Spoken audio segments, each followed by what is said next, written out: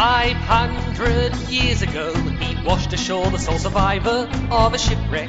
And upon the skull of the man who killed his dad, he said, I'm mad, I must eradicate piracy, injustice and cruelty, and all my sons will follow me, so evildoers will believe that this man cannot die. The Phantom, the ghost who walks, the Phantom, enemies beware, the Phantom's always there, but you won't find the Phantom.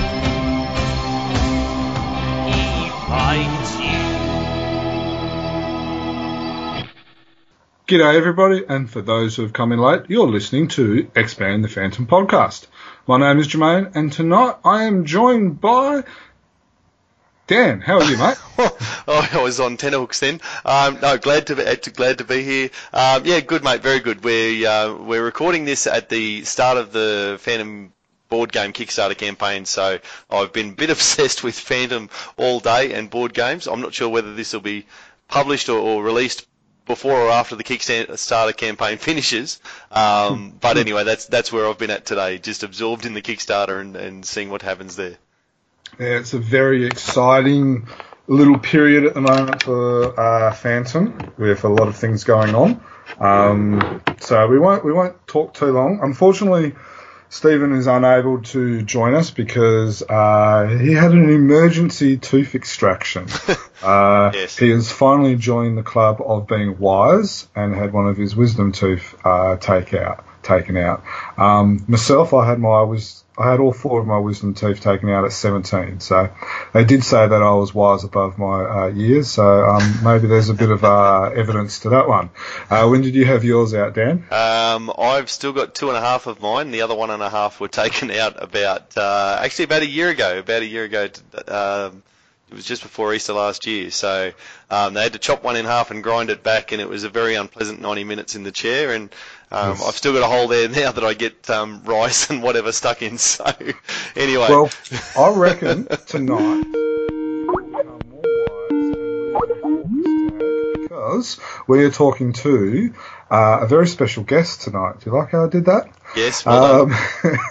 So we won't delay too much, and we will introduce ourselves to tonight's guest, which is the current editor of Phantom Men, and also Team Phantom Men.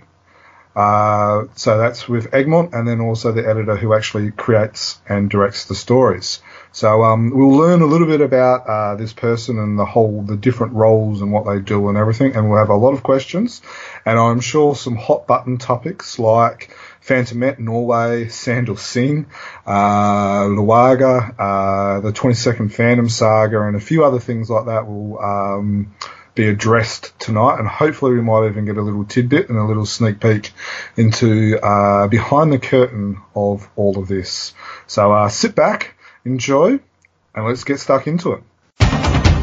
So tonight we have Mikkel Sol. Welcome, Mikkel. Thank you. Now, before we go, the Phantom Podcast, are quite famous for butchering names. We. That's the royal we. Could you just, for the record, and we'll probably continue to butcher it, so ahead of time, I am sorry. Could you let, I guess, us and the listeners know the proper pronunciation of your first and last name? Yeah, so I seldom say my name, but I say Mikkel Sol. Mikkel Sol. And we should, for people who, for those who came in late, Mikkel, what is it that you do? What's your role in the world of the Phantom? So, like, my official title is project leader for the Phantom at Egmont Publishing in Sweden, but I'm also the editor of the Swedish Phantom comics, or Team Phantom, as we say. So now there's, from what I understand, there's two roles. Is that correct? Yeah. So the project leader part is more like administration, keeping up with invoices and that kind of like stuff, and the editorial part is, hands-on with the scripts and the artwork and so on. So you have the boring stuff and the fun stuff. Yeah. And I'm not going to say what's the boring stuff. But, no. Well, it's all the accounting stuff. Sorry that you're an accountant. Yeah, it's true. It's boring. But it's so important. that's making sure that you're with budget, that you pay the artists and the creators, that they don't try and slip in extra pages to get charged, to get paid extra and stuff like that. Yeah, and also, stuff that has to do with printing and stuff like that. We have a separate company that work with the print plans, but I have to check all of those. But that's kind of like what an editor usually do also. Yeah. Like usually at Egmont, for a couple of years, maybe 10 years, we've been working with freelance editors. So there's a project leader that like manage the editor, and the editor manage the freelancers that freelancer is working with. But in some cases, like Fantomen or the Phantom, and we need to have an editor in-house because of the licensee wants it to be that way. So King Features and Bulls Press wants us to have an editor in-house. Okay. So, cool. Jermaine is going to take you all the way back, and we're going to find out a lot about you and your history with the fandom, I'm sure. But I'm just really interested at the moment in talking about the practicalities of Egmont. It's starting to hear a little bit about, I guess, what your actual day-to-day is. How many people would you work with closely in your office, or who's involved at that top level of Egmont, with particular regard to the fandom, of course? Yeah, so with the Phantom, it's me, and then I have a manager, and he's like the marketing manager, so he works a lot with like how many issues should we send out to the shops or to stores, because we to the retailers, and like manage costs on that level, and a lot of like contact with Bulls Press, who we have the license through for King Features. And I don't really know much more what he does, like except he's my boss also. So his name is Ulf Nilsson, and then we have a art director also, Matthias Mattsson, who has been recently working with a redesign of the editorial pages and the covers. Updating the logos and so on. And we did. We had I don't know what you call them, a correspondence or a friend do a little review of the logo throughout the almost 70 years of the Phantom Men magazine, and that was quite interesting, seeing the subtle differences in the logo. Yeah, we're trying to like modernize it at the same time as going back to how it looked back in the 80s or something like that. So you get more of like a classic and clean feel.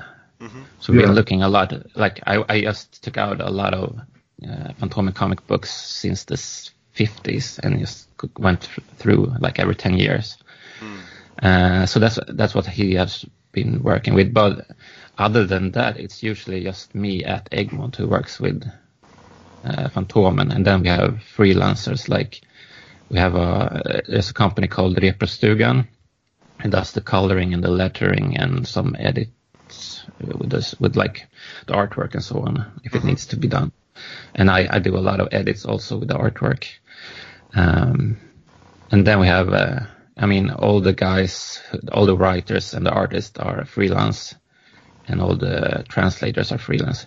We write all the scripts in English, so we need to translate our Swedish scripts to Swedish. Because the artists are, of course, from other countries. As you know. Yeah. So do you use English when you give it to the artist? So obviously, if you give it to someone like Alex Savac or whatever, it's in English. But what about like the different artists around the world? Do you give it to them in their native language, or do you give it to them in English? No, we always give it in English. But and then they usually have like a friend or something that translates it for them, because some of them they don't really understand English that well. So like I think Cesar Spadera is Spanish. And then there's some others and stuff like that as well. Yeah. I think it's from South America or something. Yeah. Spanish speaking. Yeah, I can't remember. I think it might be Argentina, but I can't remember the exact country. If only we have a Wikipedia for this. Do you? I assume that we're all about to jump on Fandom Wiki and look it up. But Mikael, is the Fandom Wiki something that you refer to regularly, or is that? Yeah, I use it often. Like Cesar Spadar, he is from Argentina, but I guess. no, because especially when we've been reprinting comics, or if we were going to make a collection of comics in a new book, then that's super important, and see like when was this last printed, or so it's not too close to this year or next year. And also, when you have to like check for references, like how does the police in Bengali look like, or stuff like that, or okay, this story takes place in Carpathia, this fictional country. What other stories have we done there, so it doesn't cross paths too much?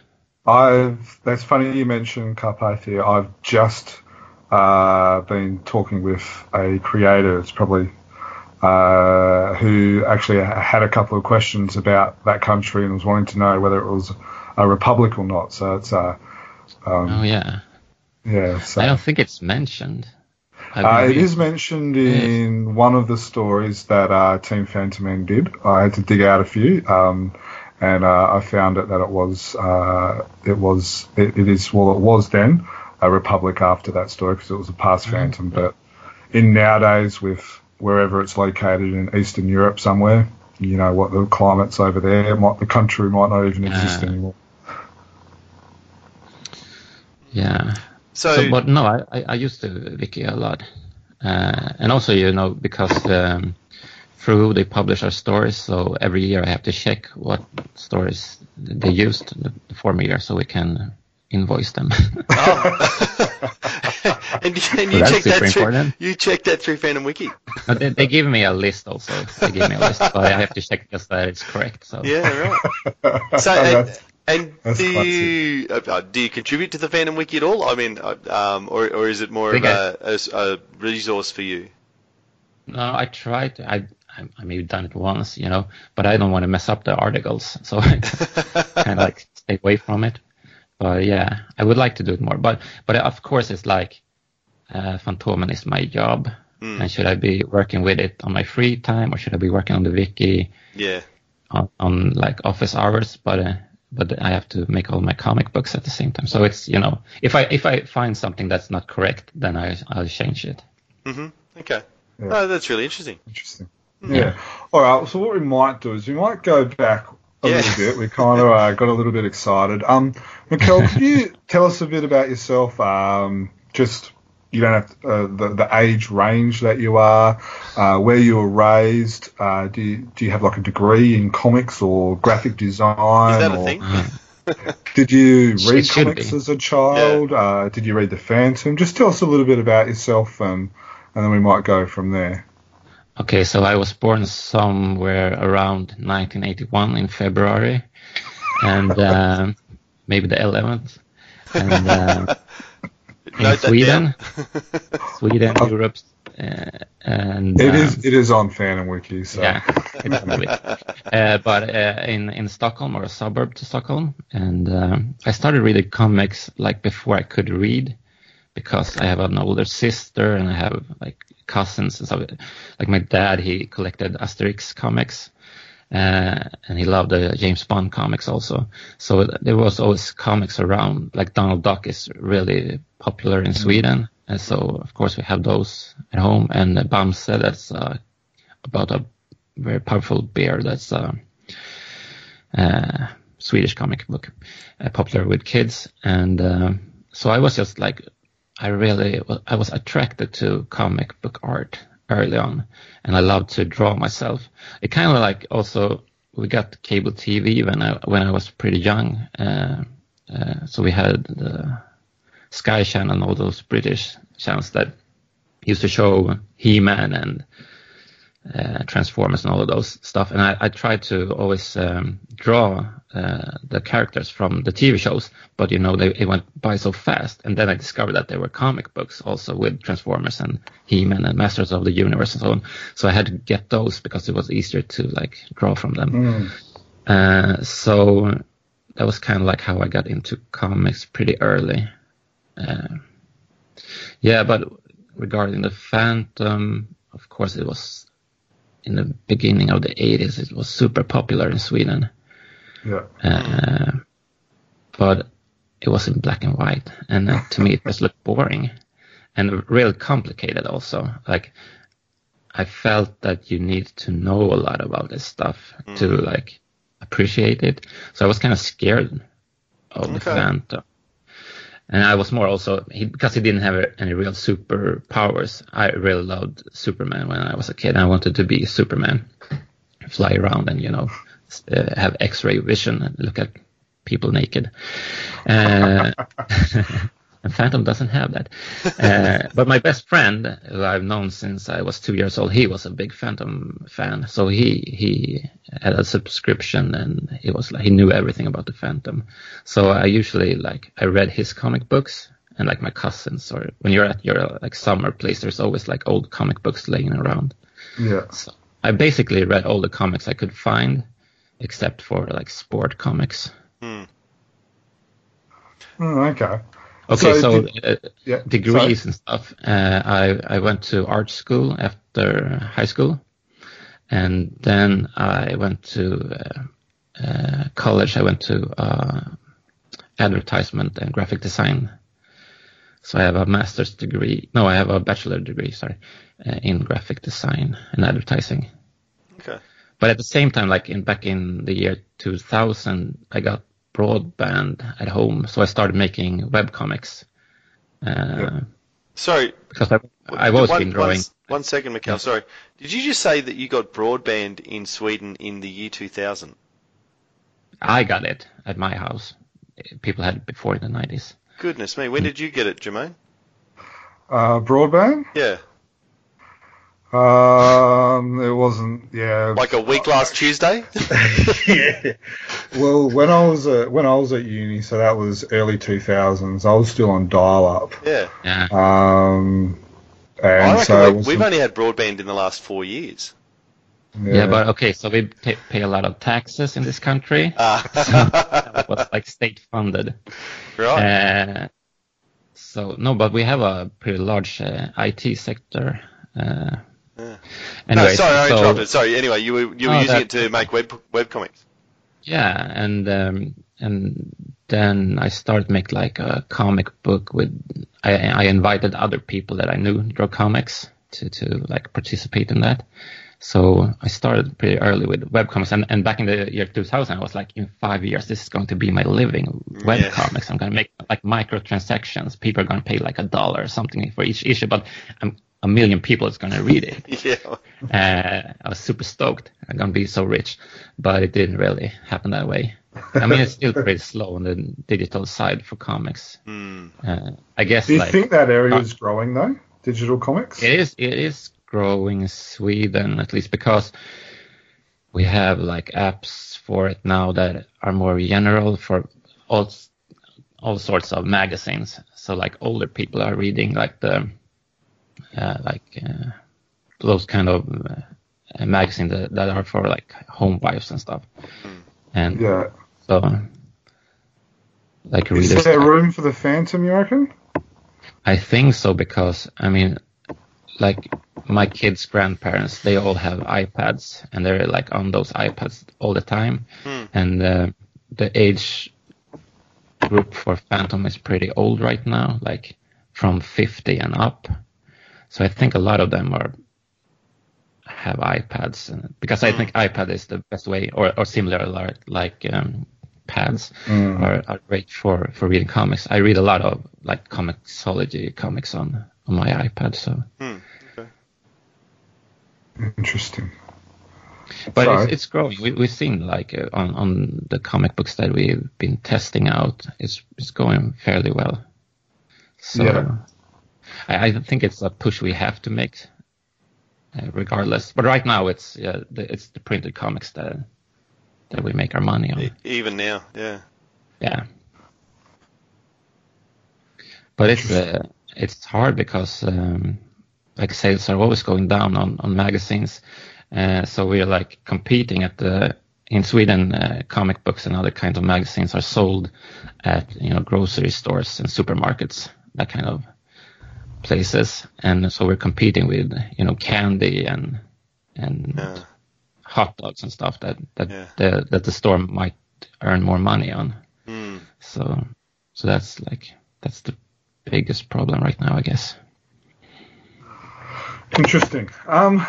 So now I've noticed on your Phantom Wiki page, you've got your own entry.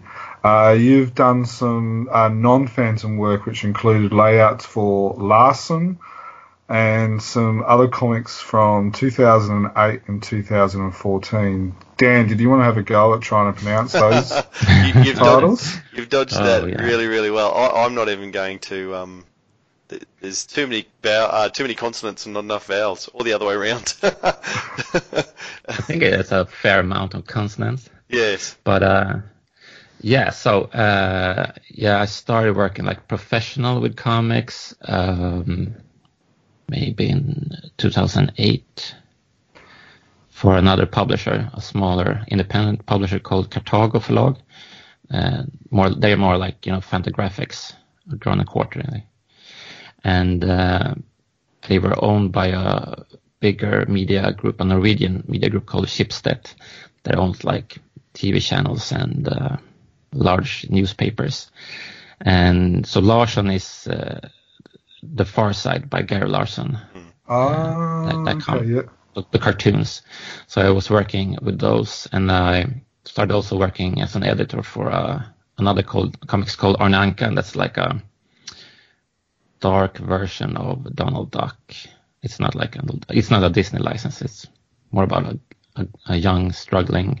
He used to be young. He's not that anymore, but struggling duck in Stockholm that drinks too much and have sex with people and those kind of as ducks do. Yes. Yeah. So it's an interesting journey that because it sounds like you started out very much as an artist and heading down that path, and now you've found yourself as an editor. I know you said you still do some editing of the art for Fantomen, but how has that journey gone for you, I suppose?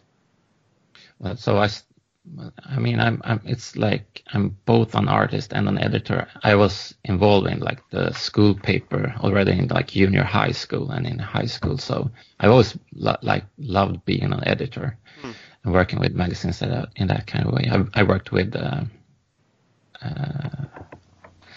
like health and TV games magazines also, but more like a graphic designer.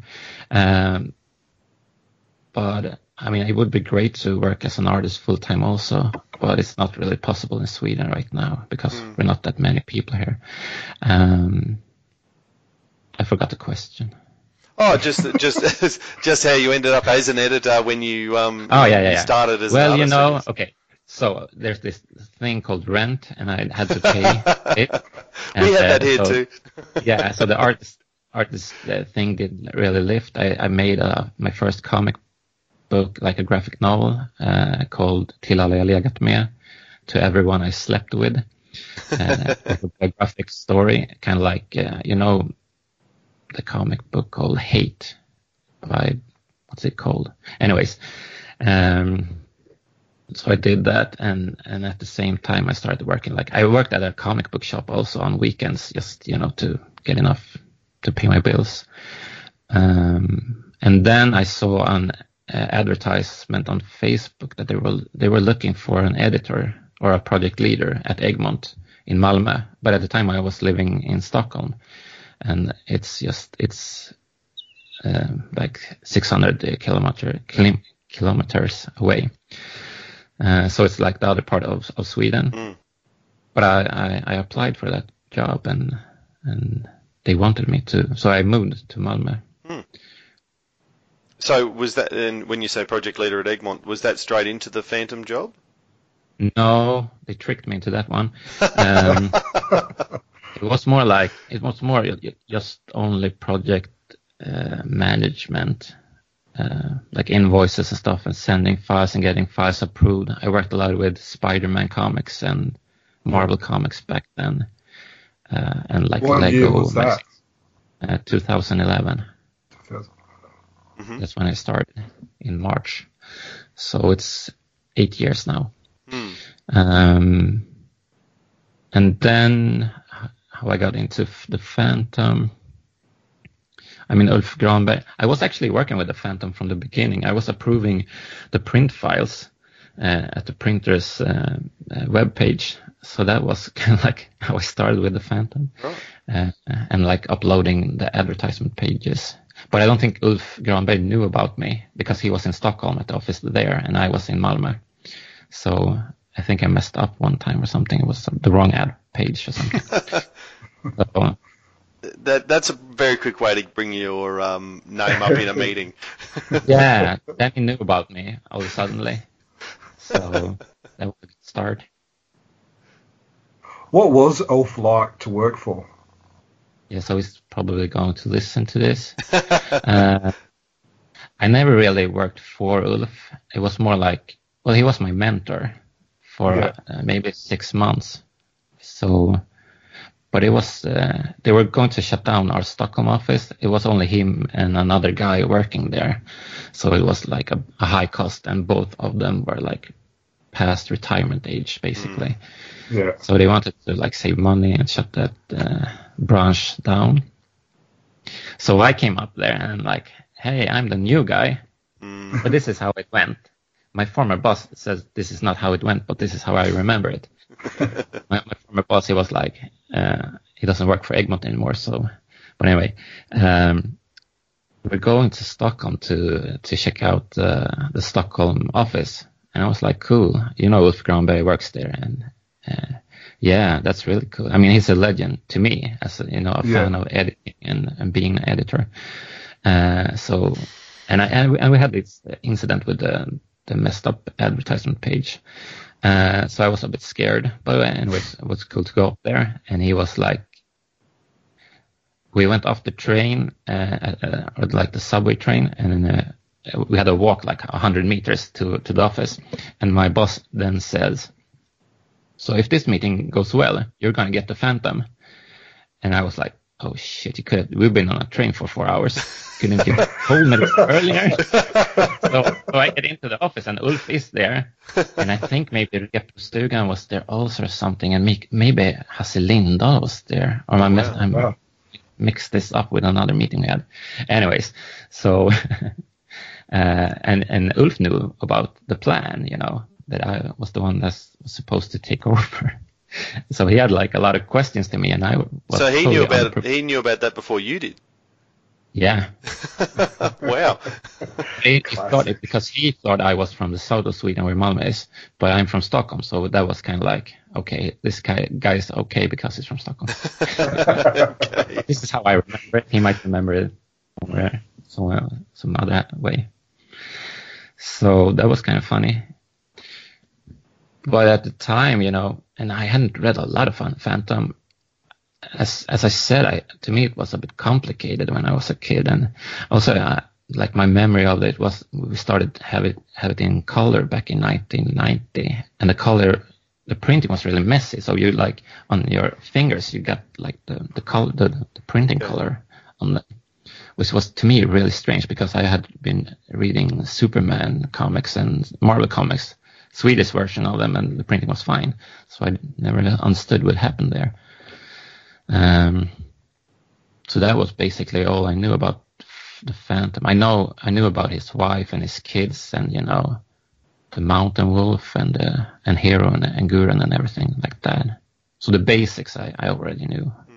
Yeah. It's just like common knowledge in Sweden, I guess. Yeah. So obviously the job interview went well. There wasn't any job interview, actually. It was more like this way we could do it. We already hired this guy. He needs to like earn his living. Yeah, right. or we already invested in him. There's no other one. So I never did you applied then have to read a lot of comics, or? Yeah, well, I Jump mean, on at the Phantom same Wiki. time, yeah, I didn't know about the Phantom Wiki in the beginning. I don't know how I got into that, but I mean, there's so many issues. I think we were printing issue number 1,500 that summer or something.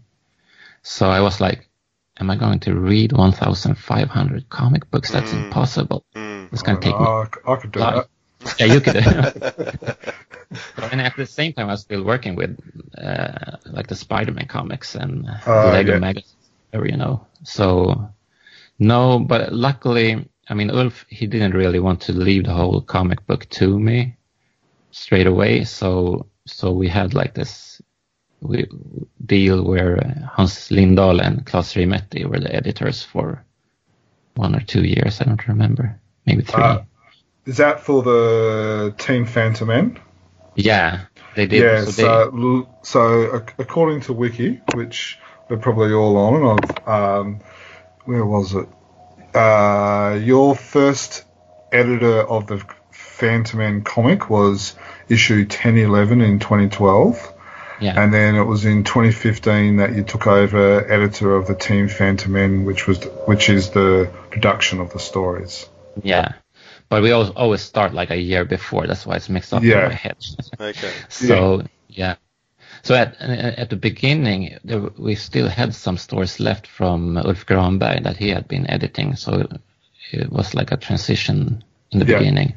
And then Hans and Claes took over, which became kind of a problem because Hans, he's one of the most popular artists of the Phantom. And he didn't have time to draw the comic anymore because he was doing all this editing. And the same with Claes as one of the most popular writers. And at the time, he was maybe the oldest one we had still around. And he didn't have time either. So we had to find a lot of new artists or like old new artists and writers. But I think they did a great job. I was very keen on starting to take over the Team Phantom and production as well because I love making new comics, and you know it's sort of like magic how we go from an idea to the finished product.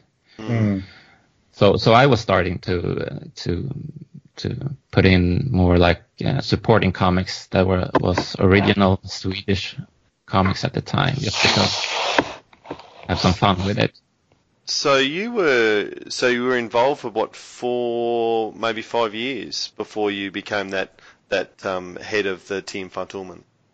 Yeah. Yeah. So I was like the head over Hans and Claes, like because I was employed by Egmont. So, but in terms of the direction of the story, you'd been working on the comic for 4 or 5 years before you actually started being the head of direction for the story. Yeah. So that sounds like a really good apprenticeship, basically. A really good opportunity to learn from those older guys who were doing it from the 70s. Yeah, sure. It was great. Because I had my half year with Ulf Granberg. I went up to Stockholm 2 days every week, but he was always so busy also with making the comic books. And at the time, also the plan was more that Hans and Claes was going to take over Team Phantom, so I didn't learn so much about that production part of it. But I was kind of snooping around trying to figure it out because I understood like the economy of it, that we couldn't afford having like 3 editors on this book in a couple of years. So I understood that the shift was going to be necessary sooner or later. So would it be fair to say that being the project manager, I think was the title of the Phantom, does that take up more of your day-to-day business, and Team Phantom and editor is more, once every, I don't know, week, month, 3 times a year where you have the meetings and decide the direction, or what's the balance of a day-to-day or a week-to-week where you're working on one role or the other? It's just like it's totally messed up and mixed up all the time. It's really hard to like define. But I think any project work. officially, I think I work 40% with the Phantom in total. Uh-huh. And then I have like a lot of other comic books and books that I work with. Oh. I also work with a comic strip called Helge. That's about a moose in the northern part of Sweden. That's the most popular like daily strip in Sweden. Okay. So we produced that because the artist he died a couple of years ago, and Egmont bought the IP. Right. So that's like the hardest part of my work, getting to know that character right now. But but the Phantom, it's like almost every day there's something about it. We get artwork and sketches and scripts and everything, and there's always something with the Phantom every day. So do you Or receive emails from us? Yeah, emails, a lot of emails, and keeping up with. I try to maintain the Facebook page we have for the comic book also, Fantomen. Yeah. And just like I usually get emails also about subscriptions and stuff like that they just email to the wrong guy. So So you just flip those onto the head of subscriptions, or yeah. Yep. Sorry, you emailed the wrong guy. Yep. I know, like when you called a company and they just like you're talking to the wrong guy. It's upsetting. But anyway, Easy so to do. but how I plan my life, because during the spring we produce a lot of books for the fall, where the big book fair in Sweden it's in September. So right now it's super busy. So I have to plan like the whole year of the Phantom in August usually for the coming year. Oh wow! So and I've been using Claes Rimetti as head writer for the couple last years. So I meet him like once or twice a year. We have lunch, and we have a meeting, and discuss, and it's usually like this. Okay, so I need 4 Phantoms that's like historical Phantoms, and I need 4 with the 21st Phantom, and I need 4 with Mr. Walker, and I need 4 with the 22nd Phantom or something like that. And then he has to come up, and then I can say like, oh, and it needs to be epic. So that's like the basic outlines. But the 22nd Phantom stories we've been doing was kind of special because I recently saw an interview with Chris Claremont, the X-Men writer, and he was like, editors, they really want to come up with the ideas themselves. And so, but I would say that I came up with the idea for the 22nd Phantom, and then I gave it to Claes, like, do something. But it was more like, I want Heloise and Kit to be the Phantom in some way. So just like we can go back in history with the previous Phantoms, we can go to like not so distant future and see what they would be up to. Because I mean, we're not going to kill off the 21st Phantom anytime soon. So. All right. I think well, we've just opened a door here, and I think Jermaine wants to spring through. Let's throw this little opening. So you've said a couple of things. We're not going to kill off the 21st Phantom anytime soon. Yeah. So is that the magic word, not anytime soon, or is it more of a case of he's not being dead now? I heard the first half of that sentence where Mikhail said we're not going to kill off the 21st Phantom. You kept listening. I stopped there. Yeah, so there's like a red message on my screen right now that says that I can't comment on this. That's fair enough. No, but I think Ulf Granberg said something good in your interview with him. It's like the 21st Phantom is the universe, and he is the IP, he's the license. So I mean, it's not up to us. But with that said, I mean, if it was like, okay, we're going to cancel the Phantom and comic book in a couple of months, then I would probably, the last issue. Who knows? So, well, there's a few things there as well. So if King Features said to Tony DePaul, right, we need you to write the story which kills off the 21st Phantom, would you then follow that? Would you? How closely do you keep an eye on the newspaper strip and work what they're doing into what you're doing? And if there was a major plot, any sort of major plot change, whether it was killing off Phantom or Garan or any of the major characters, would you follow that with Team Fantomen? maybe not killing off the 21st Phantom because I want to do it. But the others? Yeah, well, actually, Because so I know that like Team Phantom in the history has been doing their own stuff, and maybe sometimes because Lee Falk or Tony or hadn't thought about these things before, like how did the 20th Phantom die, for example. That's a different between, I think, the King Feature story and the Team Phantom. So, but I try to, I mean, I like to use Tony DePaul's characters that he comes up with, like Captain Laura, Rex, girlfriend. So I try to follow the King Feature stories, but in the past, I mean, they like the president stuff and all that kind of stuff. It gets tricky when we have to publish these stories, and who's the president in our version, and So that's what I've been like editing around a lot, and I think it's tricky because I want to that the King Features Phantom or the Phantom should coexist in the same universe as our stories. Yeah. So I try to lean into that, but then we have like our head writer Klaus that no, I want to do this story instead. So it's. But he's been really good listening to my advice and like how I want the comic book to be. So he's super great to work with. But in the past, they blew up the well next to the Jungle Patrol's camp or head office. That was kind of like, why did you do that? Yeah. It was almost just because they could, wasn't it? Yeah. In the interview with Ulf, I don't know if he kind of meant it that way, but it kind of sounded like that was probably his one big regret was the big presidential shake-up. Yeah.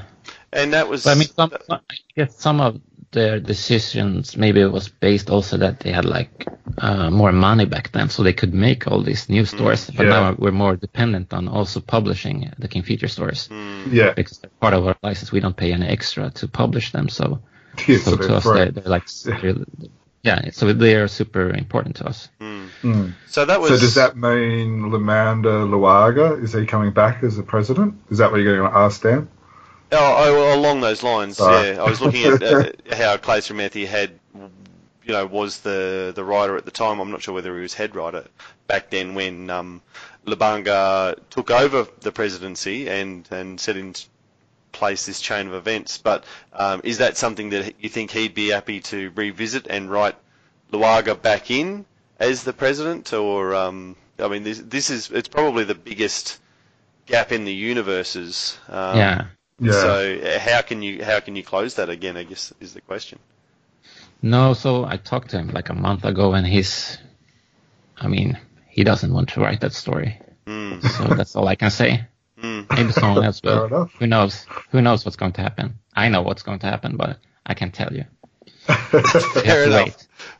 Subscribe to the Phantom, and you will know sooner or later. Absolutely, we encourage everybody to be able to do that. Yeah. Absolutely. So we'll go back. Seeing that's a question we're not going to get far. We'll go back to the 22nd Phantom. Can you confirm that is this a what if story or is it set in the future? So it is, I guess, official, but it's set in the future. I'm not sure if that's the right way of wording it. Because I've heard some people say, oh, it's just a what if story. But then I've heard other people say it's not a what if story. So we're from the person who created the idea and envisioned the idea, where do you see it? But both me and Klaus, we think it's official canon. It's not a what if. Yeah. They did a what if story. Yes. 10 years ago or something, 2007 maybe. And in the end, well, maybe it just was like something that Old Man Moss was dreaming about or something. And I really like the what if stories. I like when it's, did you see that show Dallas? or Dallas, Yes. where Bobby Ewing, he came back from the shower or something, or she was in the shower and he was just asleep the whole time. It was like a big thing in Sweden that he wasn't dead. So I'm kind of traumatized by that from the 80s, and I don't want to repeat that. But also, like, I was a big Spider-Man fan, and they had this clone saga in the 90s with, like, maybe Peter Parker isn't the real Spider-Man. There's this clone that's not a clone. Maybe Peter Parker is the clone. And I just thought that was messed up. So I'm not a fan of what if stories. But what if this get like totally messed up with the timeline? Because it's kind of tricky to do stuff in the future and then you're doing the current time also, and the timeline doesn't match up. Then it might become a what if story. Save it. So you've got to be keeping half an eye on what Tony DePaul's doing in the news strip with the twins and how old they are and how far away this 22nd Phantom story is, I suppose. Yeah, of course. Interesting. So it's weird that the twins are getting older. I mean, it's not weird, but it's a problem, I think. Well, and it seems to have happened all of a sudden. They were 8 for about 20 years, and now all of a sudden they're 16. It's catching up quickly. Yeah. Well, what's interesting about the twins, which we've said on the podcast before, is for their first 8 years they aged with chronologically, our years. Oh yeah. And then then they stayed 8 to 12 for 20 years. Like they're older. I think they're older than even you, aren't they, Dan? No, the wedding was the year that I was born. The twins are probably 79. They are. The twins were born in 79, so that makes them 40. They're turning 40 this year. We'll have to make sure we put up a post about that, Germ, on their birthday. Yeah. I heard somewhere that 1 year in a comic book is 7 years in real life is like 1 year in a comic book. Yeah, like a dog. Maybe they mixed that up with a dog. But I don't know. But they have the same problem with like most old comic books or comic book heroes, like Batman or whatever. Of course, like I think that maybe Lee Falk should have killed off the 21st Phantom. Yeah. And I've 60 certainly years or 70 years ago. I've certainly argued for that in the past. I mean, Lee Falk was the writer for nearly 60 years. If he'd overseen the 21st, 22nd, and say 23rd Phantom, then we would have had some wheels in motion that everybody could work with a lot more sensibly, I think. But it's his wisdom. Yeah, but at the same time, it's it's not only about the Phantom. It's he has Guran and Diana and Hero and Deva and all of those secondary characters. So then you have to invent new characters like those that are you going to have like the third hero or And it takes a while to flesh those secondary characters out, particularly, doesn't it? And to do that inside a generation is hard. Yeah. So, how many parts of the 22nd Phantom are we going to see in 2019? I think we've seen 2 so far. Yeah, so in Sweden we're going to see 4. Awesome. 4 issues. So 2 now and 2 later this year. And then probably 2 in 2020. Yeah. Okay. And are they all going to be done by Janice Auden, or are they going to be different artists? The ones this year is by Janus. Janice. Okay, cool. I'm just guessing that's its name, but he's Polish. I love how when you interviewed Ulf, he said some of the artists' names, and I said that's not how I would pronounce it, and you thought that's the way you pronounce it. Oh, there you go. So it's not just you and me, Germ, who have disagreements on how you pronounce people's names. I'm sure Dan just chuckles every time I try and pronounce a name. And then I'm sure when people listen to the podcast, they just go, oh, here we go again. Thumping the steering wheel on the way to work. Yeah. How have you found the reactions from fans with the 22nd Phantom? Have they mainly been positive? Is it just the old farts that don't like it, or? No, actually, no one has said anything negative about it. So only have positive, which is kind of strange because if we just like change the font size of something in the book, people get like insanely angry at us. So no. So they don't like font I thought it was, but they're okay with a new Phantom. I thought we were doing something kind of controversial, but I think a lot of our fans, they've just been waiting for it and wanting to see them be the Phantom. So it's to me, it's fan service to do this. And it probably is a good way of doing it, because I would be one who I guess I'm on the. I guess I'm one of those people who are interested to see what the 22nd Phantom would look like, but not really want the 21st to die. So I think in that sense you're walking that tightrope really, really well with the way that you've done it. We didn't say that it's dead. We don't know where he is, what happens to him. He might be dead, but maybe not. And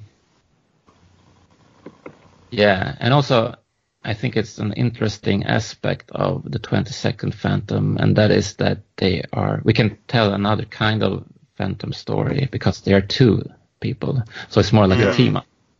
So that's something I want to explore more. The team. What I liked about it, and I'm not sure if you've even listened to it, but we did a whole podcast reviewing the first 3 parts of the story. And I think one of the things that we all agreed on, which doesn't happen very often, is that we enjoyed seeing the progression of both Kit and Heloise throughout the 3 parts of the story. Is by the end they have almost become Phantom-like, I guess. Yeah, they start up quite far away from each other, having been talking for years or something, not liking each other anymore. So. That's all Klaus' idea, so that was great. Yeah. And will he continue to be the writer for the next, the 2, because I haven't seen the 2 that have already come out in Sweden, but the 4 this year and the couple you mentioned for next year, is he the writer for all of those? Yeah. Yeah, okay. Yeah, he is. So he'll be able to follow the theme through. Yeah, and just like you have the Kid Phantom, we have Fantomen Kids. I wanted to ask about that. Yeah. Yeah, and that's... Well, when I started at the Phantom, I was like, oh shit. So when I started, the readers were like in their 40s, and now they're in their 50s. We have young readers also, but like that's the bulk of the readers right now. It's probably through as well. Yeah, probably. So I started to panic, how are we going to... Oh, this is going to sound awful, but how are we going to get kids to start reading the Phantom? Because we also have these supporting comics, and they can be very mature with a lot of like nudity and violence, because they are from France, and in France they like that kind of stuff. It's basically like Game of Thrones. And the second part of the first part is like Phantom, and then it's like HBO, Sopranos, Game of Thrones and stuff going on, which is kind of like mixed up. But we've been doing it for so many years. So like we have this comic called Thorgal. Yeah. And it's been going since the 90s, and I can't just stop publishing it. It's the second most popular comic in there. So it's kind of tricky. But anyways, so I wanted to make something separate, because as I said, we have this Swedish comic called Bamse about that very powerful bear, and they started making comic books that are for even younger kids than their regular comic book is. So I was kind of inspired by that and wanted to do something similar. So we did the Fantomen Kids, which are more aimed to like 6 to 12-year-olds maybe. Yeah. So also at the time, I was working with Spider-Man Kids, which was like the ultimate Spider-Man basically, and I was like, I think I can do this better. I think I can do better kids comics than Marvel can, which is really stupid to think, but so I wanted to prove myself also, and I knew this artist Jan Bielecki from way back, and I knew that he was the one who could pull off the style I wanted it to be, more cartoony. Mm-hmm. Pretty similar to the Kid Phantom, I guess. But I didn't know about the Kid Phantom back then. So I thought it was a good opportunity also to to reach out to both young boys and young girls to have Kit and Heloise on adventures, training to become the Phantom. So it's currently just a short vignette type story at the end, or they're not full 22-page stories of themselves. Phantom Kids, are they? I think the first was like 24 pages, but we split up in 3 parts just to afford it. Okay. And then the second is maybe 8, and then the third I wrote, and it's 20 pages. And we're collecting all of these in one album when it's coming out in a month or something. We do have that article online, Dan. Yeah. If you look at, there's a great website, Dan, called chroniclechamber.com. We have talked about that. Quite possibly I edited that article, Germ, but I was too busy looking for apostrophes and capital letters to actually read it. So okay. anyway, so hopefully it goes well. I don't know. It's kind of like also I hope that kids will find this album by themselves and think that looks cool. Yeah. You know, I want to pick that up. But also, you know, like grandparents and parents. Oh yeah, the Phantom, it's a great comic. Oh, they have it for like younger kids. Now I'm going to buy it for my kid. Yeah. Hopefully. I'm super happy with how it all turned out. We have Jan Hansegård, who wrote the 2 first stories. He usually write Donald Duck comics. Okay. Right. So. So would you like that to become a separate publication, like a monthly or a bi-monthly or something completely unto itself, like a separate title? Yeah, that would be great. Yeah. And like have like articles in it about like animals and stuff like that, like National Geographic for kids. Yeah. Okay. Okay. So have you looked at the Fruz Kid Phantom? Yeah. I think I only read the first story, and then I have the book, the first collection. All right, the trade paperback. But I haven't read the trade paperback. So, but I haven't had time to, because it's kind of like competing with my Phantom and Kids project. So it's not like I'm going to publish it in Sweden anytime soon, I guess. We'll see how it goes. Because I guess we could split that out and do a regular comic book about. That would be more affordable for us also. I mean, it is slightly different, isn't it? Because Phantom and Kids is Kit and Heloise as teenagers. Yeah. Yeah. Or no, they're pre-teens. Pre-teens. Okay. So where and Kid Phantom is probably the same age, pre-teens, but is the 21st Phantom himself. So it's interesting that you've both targeted the same audience with the same age character, but you've gone in Sweden for the twins, and in Australia we've gone not backwards, I suppose, but gone back to look at the origin of our current Phantom. Yeah, but I mean, I think Lee Falk and Wilson McCoy did some comics with him as a kid. Yes. Yeah. So to me, that's how he was. So I don't want to interfere with that. Yeah. Yeah. I think Fruz's on, you know, there's gaps in that one story, so let's fill those gaps out. Yeah, sure. And I like that way, how they've also been starting to doing their own stories with a regular Phantom, where they pick up from like a Lee Falk story and add to it. I think that's an interesting idea. I've been doing it myself in my writing. I wrote a story with the third Phantom and his wife, Pura. Yes. That takes place after their wedding. I guess the story's called The Third Phantom, that Lee Falk and Cy Berry did. Which was the Diamond Cup of... Alexandria. Was it Alexandria? Yeah. Was the one where... and that's interesting because the Third Phantom is one of those Phantoms that Lee Falk has wrote about a couple of times and got him married twice. Yeah. Once to Shakespeare's daughter and then to Queen... I think it was his niece. Niece? Yeah. Rosamunda. Which we just recently saw that story in a free comic, I believe, which was one from the 70s or the 80s, which talks about how Rosmenda, how the niece died.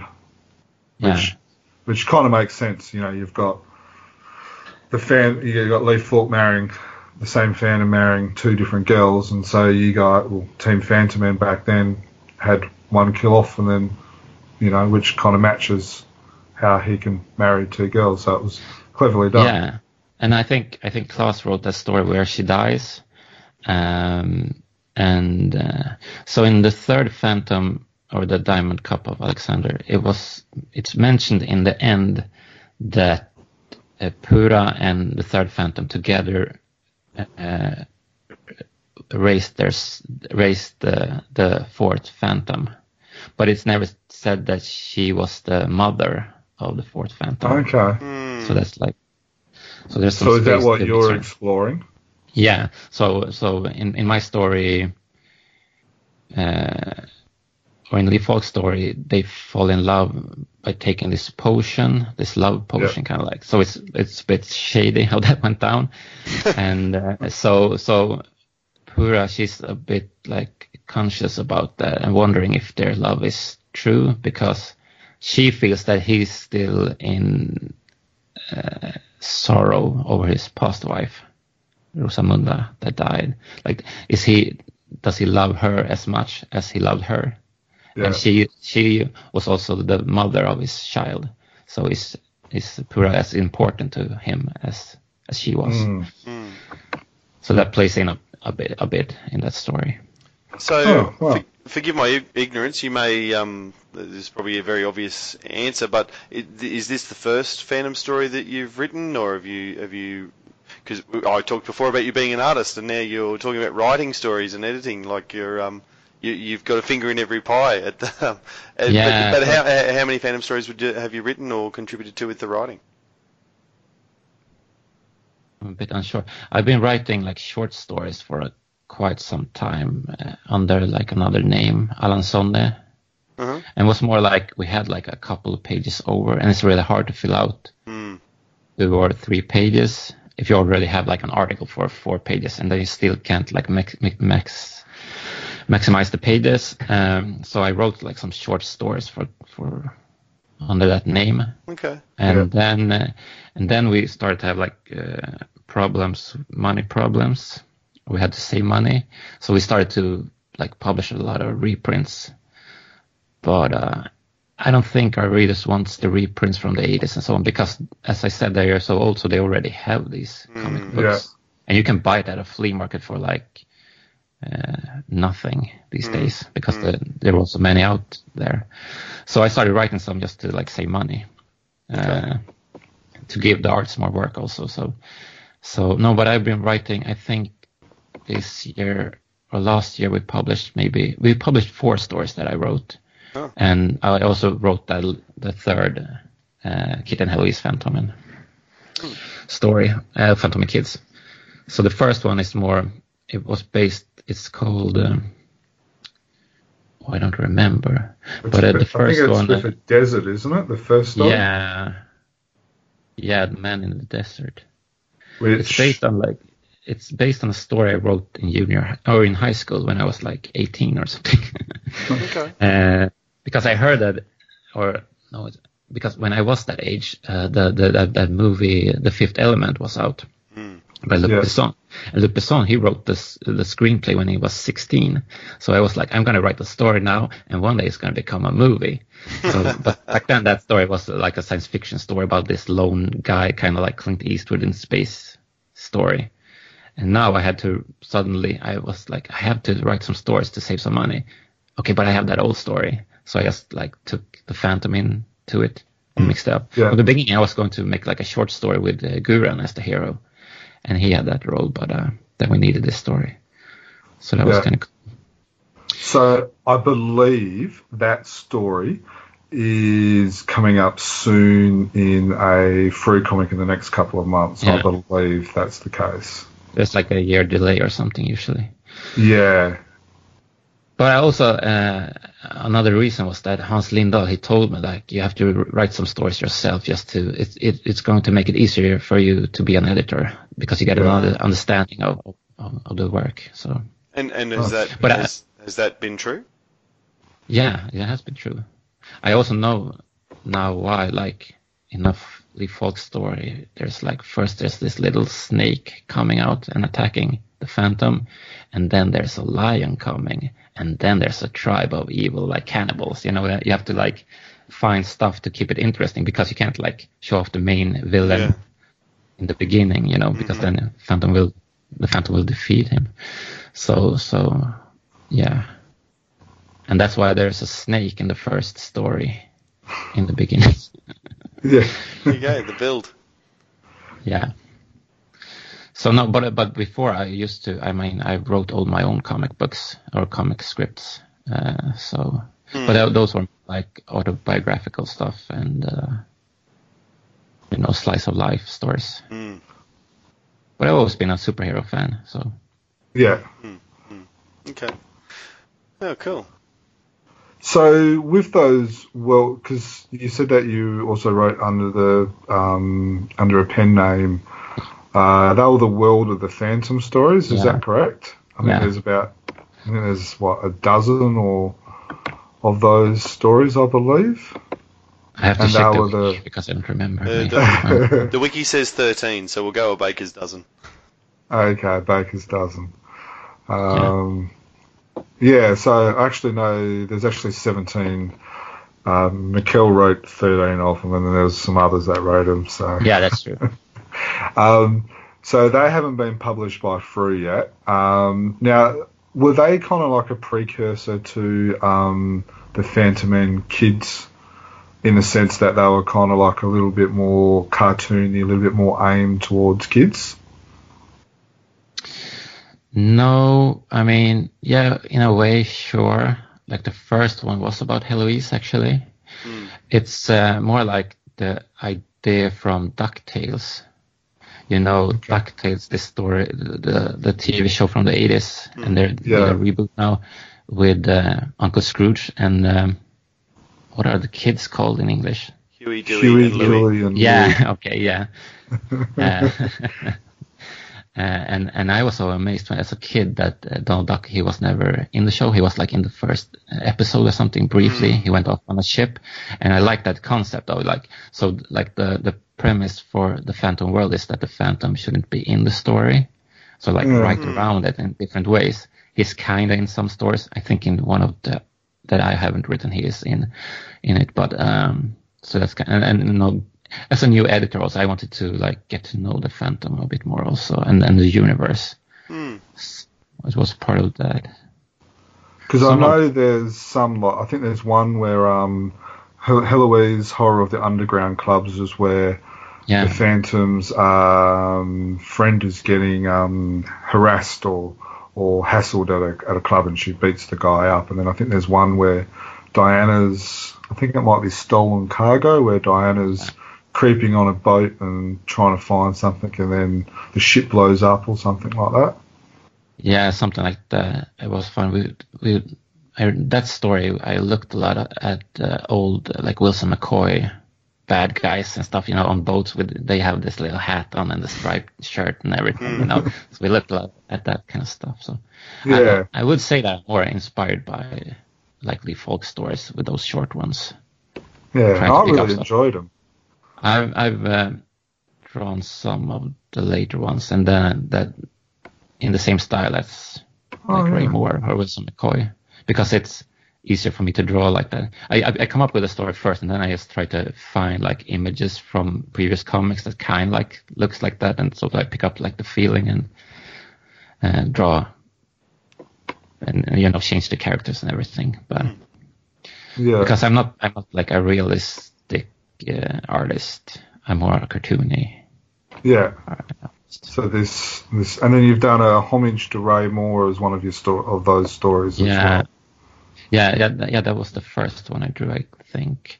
A funny thing was that it was like I drew it the night before we had to print the comic book, because I realized that I counted it wrong. Because since we work with freelancers, I just like send out the scripts and everything, and then I get the PDF files back a couple of days before printing, and I'm like, oh, this is not right. Oh, wow. So I did the PDF file, the printing file myself for that, and then it went off to the printer, and we didn't like proofread it or anything.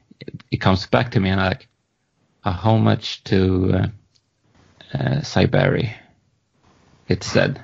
clearly at the top. And I was like, oh no, it's not Cy Berry. Oh no. That was really embarrassing. So that's why, I mean, and this is the problem with comic books as an editor. You know, you get it back from the printer, and the first page you open, there's always something wrong. Like, Yeah. So when the fans write in to say, hey, Mikkel, we've spotted this error, you've already seen it? yeah, and I have a guy that's been reading the Phantom since '78. He comment on every issue, and he was like, you know what you did wrong, right? And I was like, there's a bunch of things, you know, you have to be specific here. What do you mean? Have you only found one error? Yeah. Oh, you missed the other one. And it's like, what? Well, luckily, but I mean, luckily for us in our jobs, if we make an error, it's not in print and stuck there for people to pore over and be able to point it out to you. We can move would on. be like- about the web.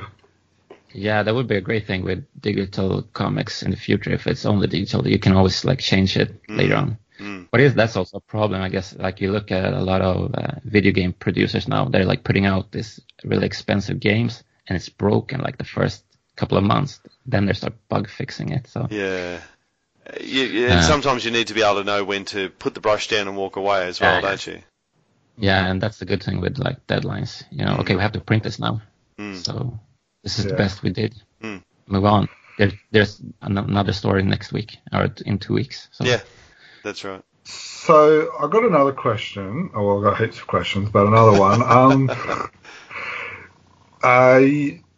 I can't remember where you said it. It might have been on Facebook or it might have been in one of the magazines that you released. But you said that you're going to be releasing more news stories from 2019 onwards. And then previously tonight or today, you said that you had to start writing your own stories for budget restraints and all that. Yeah. So has you writing your own stories allowed you to create more news stories for the comic? Yeah, that's what's going on. So since I write like 3 pages every now and then in working hours, like in office hours, so it takes quite some time to get a story done. But so that's part of a way to make more stories. Yeah. But also, I mean, I also have some ideas sometimes that it would be cool to make this particular story. So, and I think I can write it. So. Yeah.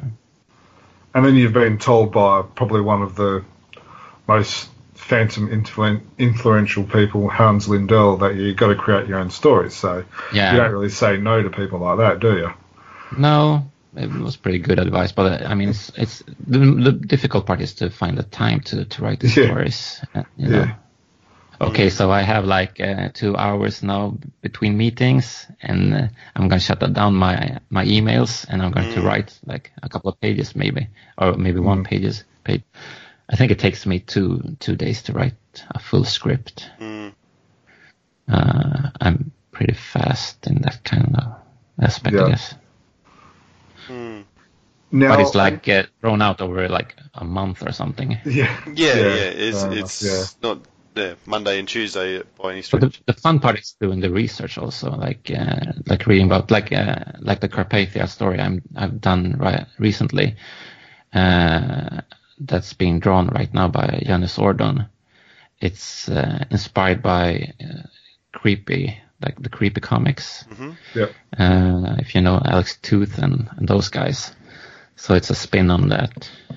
And because when we make stories in Carpathia, it's usually about monsters and vampires, that kind of stuff. So I'm going to make it's a spin on that also, but kind of more like a modern Frankenstein story, I guess.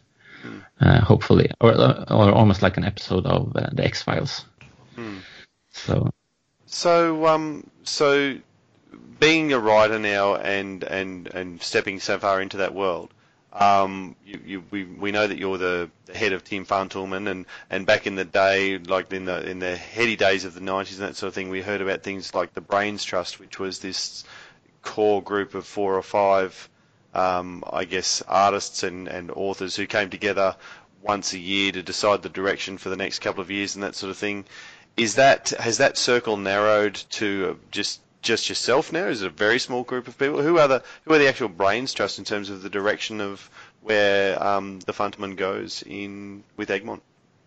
I would say that it's me and Klaus Reimerti right now. Mm-hmm. I like to have like a head writer that writes the main part, and then we have like one-offs. Yeah, it's more like a Marvel and DC kind of works, I guess. Yeah, and having a head writer but usually their head writers are like on a couple of years, and then they change to another title, but they have more titles to work on, so that's easier for them. Right. But I'm looking into new writers that are more in my age also. Okay.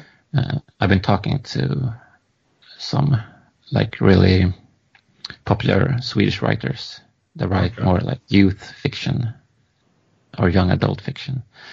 So hopefully that pans out. Because Klaus wouldn't be getting any younger. No, he's talking about, retirement and stuff like that, which like scares the crap out of me, but trying to keep him around. But because he wants to write other stories. He wants to write like books and stuff. Yeah. So you've still got there's still some other writers that you've got that have done stories. So there's like David Bishop, who we've just recently had on the podcast. Yeah. And then there's still some other people that have. Are they still writing stories, or is it more of a case of whenever you can fit him in? Philip Madden's another one. It's more of a case when so right now we have stories for a year ahead or something like that. Yeah. And it became like to go back to when Klaus and Hasse or Hans were the editors. Then we were still making 32-page comics, which is so there was a lot of work around. It takes a long time to make those stories, and you get paid more than for 22 pages. And then we shifted to 22 pages, so suddenly there was like a third less of the work. And art. And at the same time, or if it was just previously, a year previous or something, Klaus and Hans stopped as editors, so they were, or not, Hans, he wanted to stop to draw the Phantom either way, but Klaus was back as a writer also, and they had taken in those new writers, so suddenly we had too many writers and too many artists for the amount of work we had. And but that was compensated for that I was going to have my first child, and I was going to go on parental leave for 8 months. So I had to use 2 years in like a very short amount of time. And then Andreas Eriksson, he was going to fill in for me, but I wanted to have everything like the ball rolling. So all the stories were being produced, and like basically all the scripts were approved and everything. Yeah. So it was a high tempo, and people had a lot of job to do. And then I come back, and during my parental leave, I only had like one phone call with Andreas. I didn't think about work at all. And he just asked me, he said, I think we need to make some more stories. Can I do some stories? And I said, yes, if you believe that that's the case, then do it.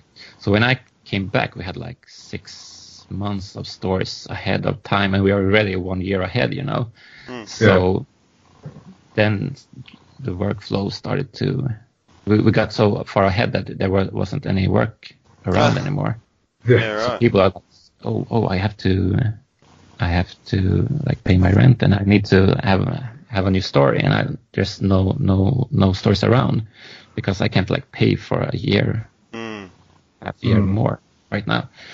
So that became a problem, and it's still a problem to this day that we're so far ahead. But it's also helped out a bit, terrible things can happen. If we take like Paul Ryan, he died 2 weeks after the deadline for his first that story he did on the 22nd Phantom. I mean, stuff can, and I'm working with a lot of older guys, and they have had like health issues and whatever, stuff can happen. So being ahead is really crucial at the moment also. Yeah. That's a hard balance. I think that's a really tough balance.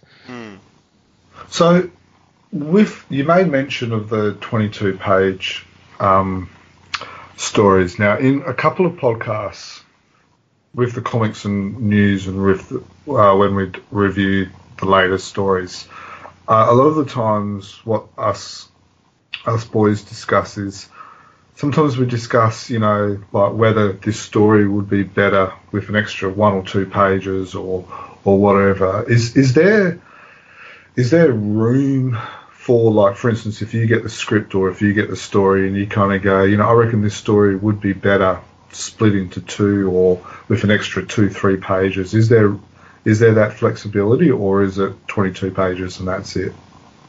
No, we've done a lot of 2-part stories, so that's possible. Yeah. Like one of the first stories I edited was, is it called like 1944 or 43 or something? Yeah. The Phantom and the Nazis and everything. That was a 32-page script, so we split it into 2 because we had to so there is that flexibility. Yeah, sure. And now we've started making 24 pages. Okay. Because I realized that we start having this problem with like having 2 pages too little to fill the book with. That's why I did all this World of Phantom Comics, and I was like, okay, but maybe we just can, make a longer story.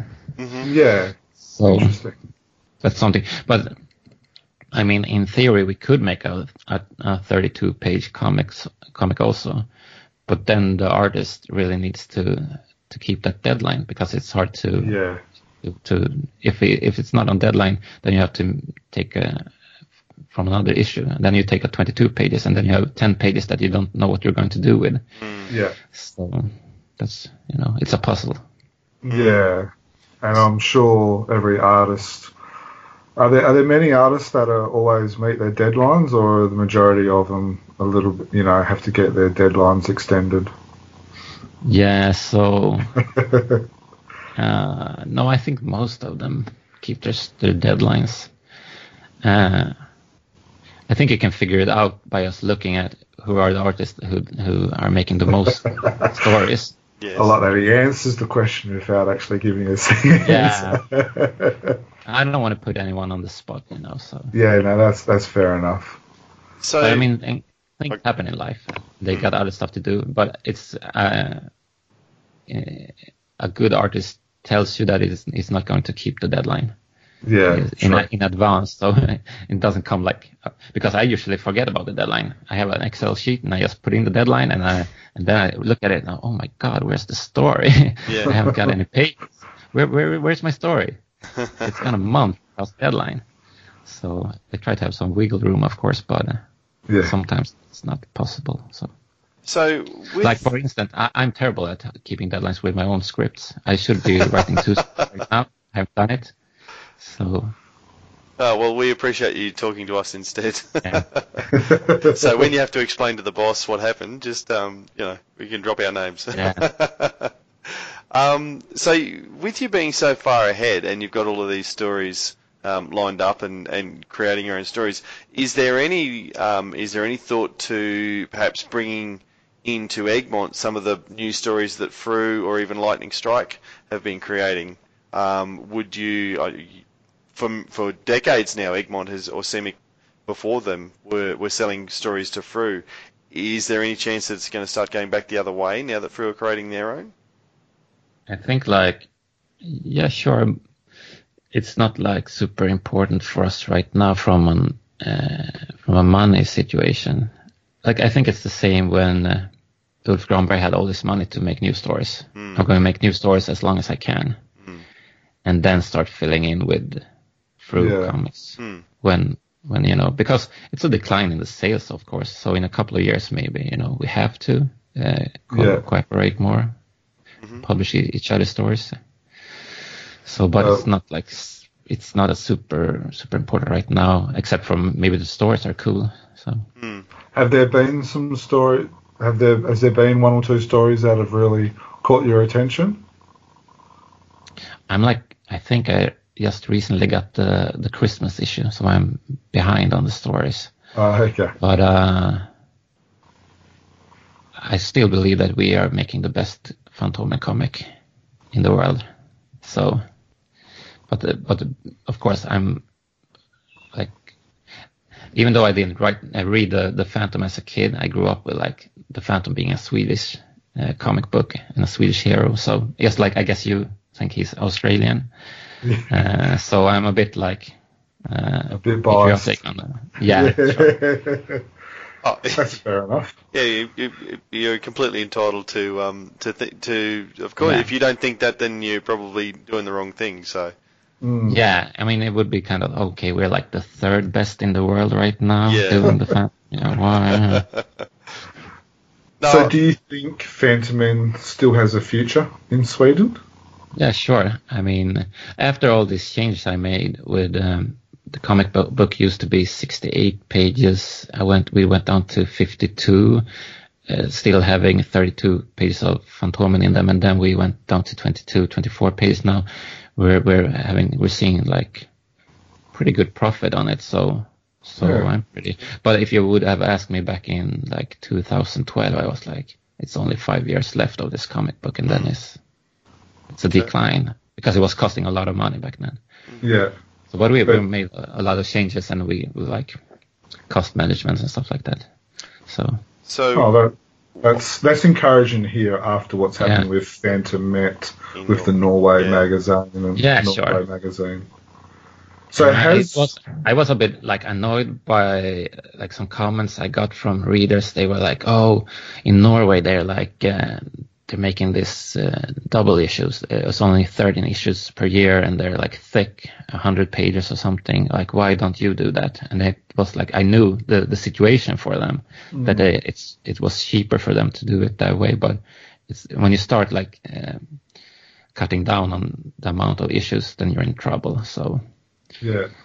But it's sad that it didn't work out for them. But there's still hope. I mean, we're talking about making more like books with our comics, Team Fantomen comics collected in them.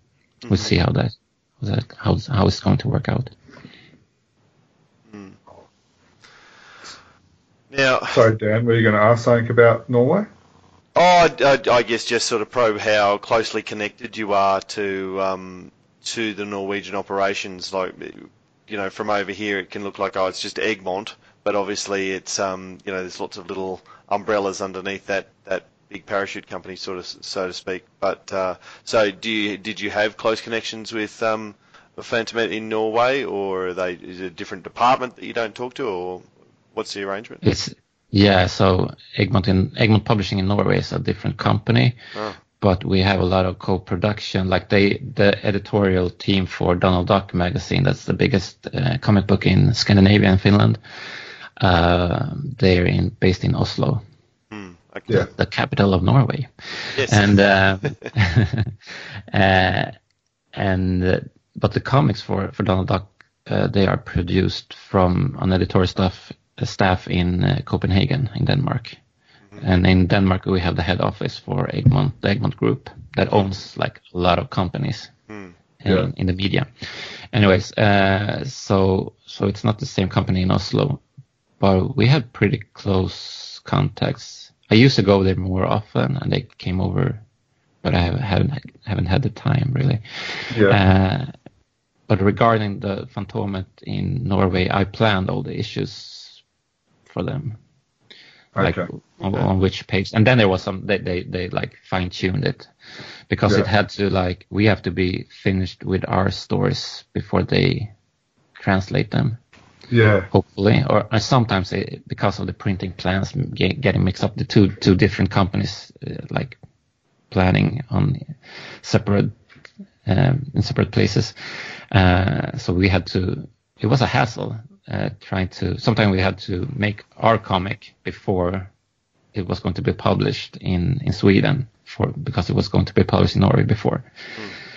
And sometimes that messed up, one of the Phantom World, the second one, I think, Dangerous Waters, in Norway, there weren't any dialogue in it, because it hadn't been in place before. Oh. Because I had proofread the comic before, because we were going to print it later. So when I got the Norwegian edition, I was like, okay. I think it had to do with like the first one didn't have any dialogue, and it was supposed to be that way. Yeah. So you could so it wasn't like the best way of producing, I guess.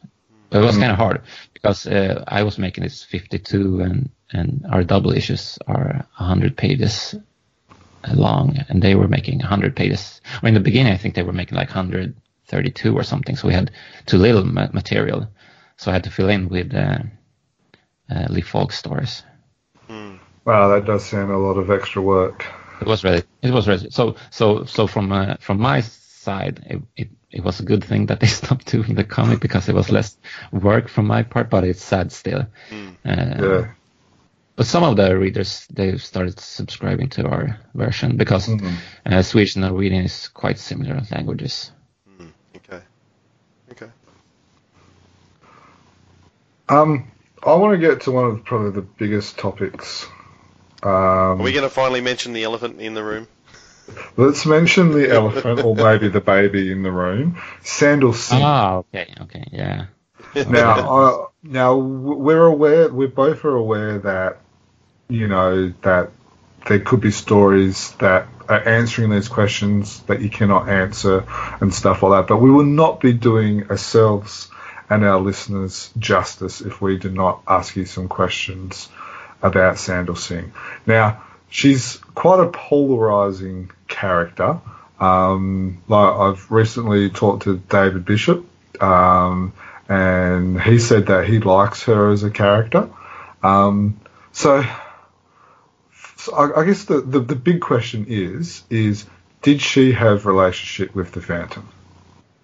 Yeah, so, I mean, that was before my time. So what do I know? I mean, that's not my fault. That's Ulf Granberg's work, and I guess Klaus wrote that story. I know what you're talking about. It's like also, right now with the Me Too movement and everything. Yeah. It's really, I mean, it's kind of hard to work around that thing. So is that a yes, she had a relationship with the Phantom? Or in other words, did she rape the Phantom? It sounds so harsh when you say it like that. I mean, he was drugged and everything. I wasn't there. I don't know. Yeah. It has left you with a problem to solve, though, hasn't it? Yeah, and it got worse when she got the kid. And that was also, she was pregnant before I started working. I guess, as an editor and a writer, I just like to keep everything intact. More like, I don't like to go off too much in what Lee Falk did or what Tony DePaul does. And so, but at the same time, I mean, we've been doing like over 1,000 Team Fantomas stories or something like that. Yeah. There's a lot of stories out there. You have to mix it up every now and then. So some drama, some I guess it's more like a Marvel comic in that way, that it's a soap opera right now with what's going on there. Now, I'm trying to avoid to answer this question, actually. Yeah. I think it's safe to say that if the Phantom is the father of this child, that would be, in my opinion, I'm sure Dan would probably agree, a step too far, and it's probably the biggest break of I don't know, the Phantom, even including Luaga losing his presidency. Would you agree with that, Dan? Yeah, I would. In terms of stepping away from the basic premise of the character that Lee Falk established over so many years and that sort of thing, they have not been pleasant stories for me to read. I've felt quite, and I've been open on the podcast before about how little I have enjoyed those stories. I probably didn't realise the time frame, Mikhail, of you coming on after that wheel had been set in motion, and I feel pity for you that this is now a hole that you've got to try and dig the plot out of. Yeah. So, but I mean, it's an interesting challenge.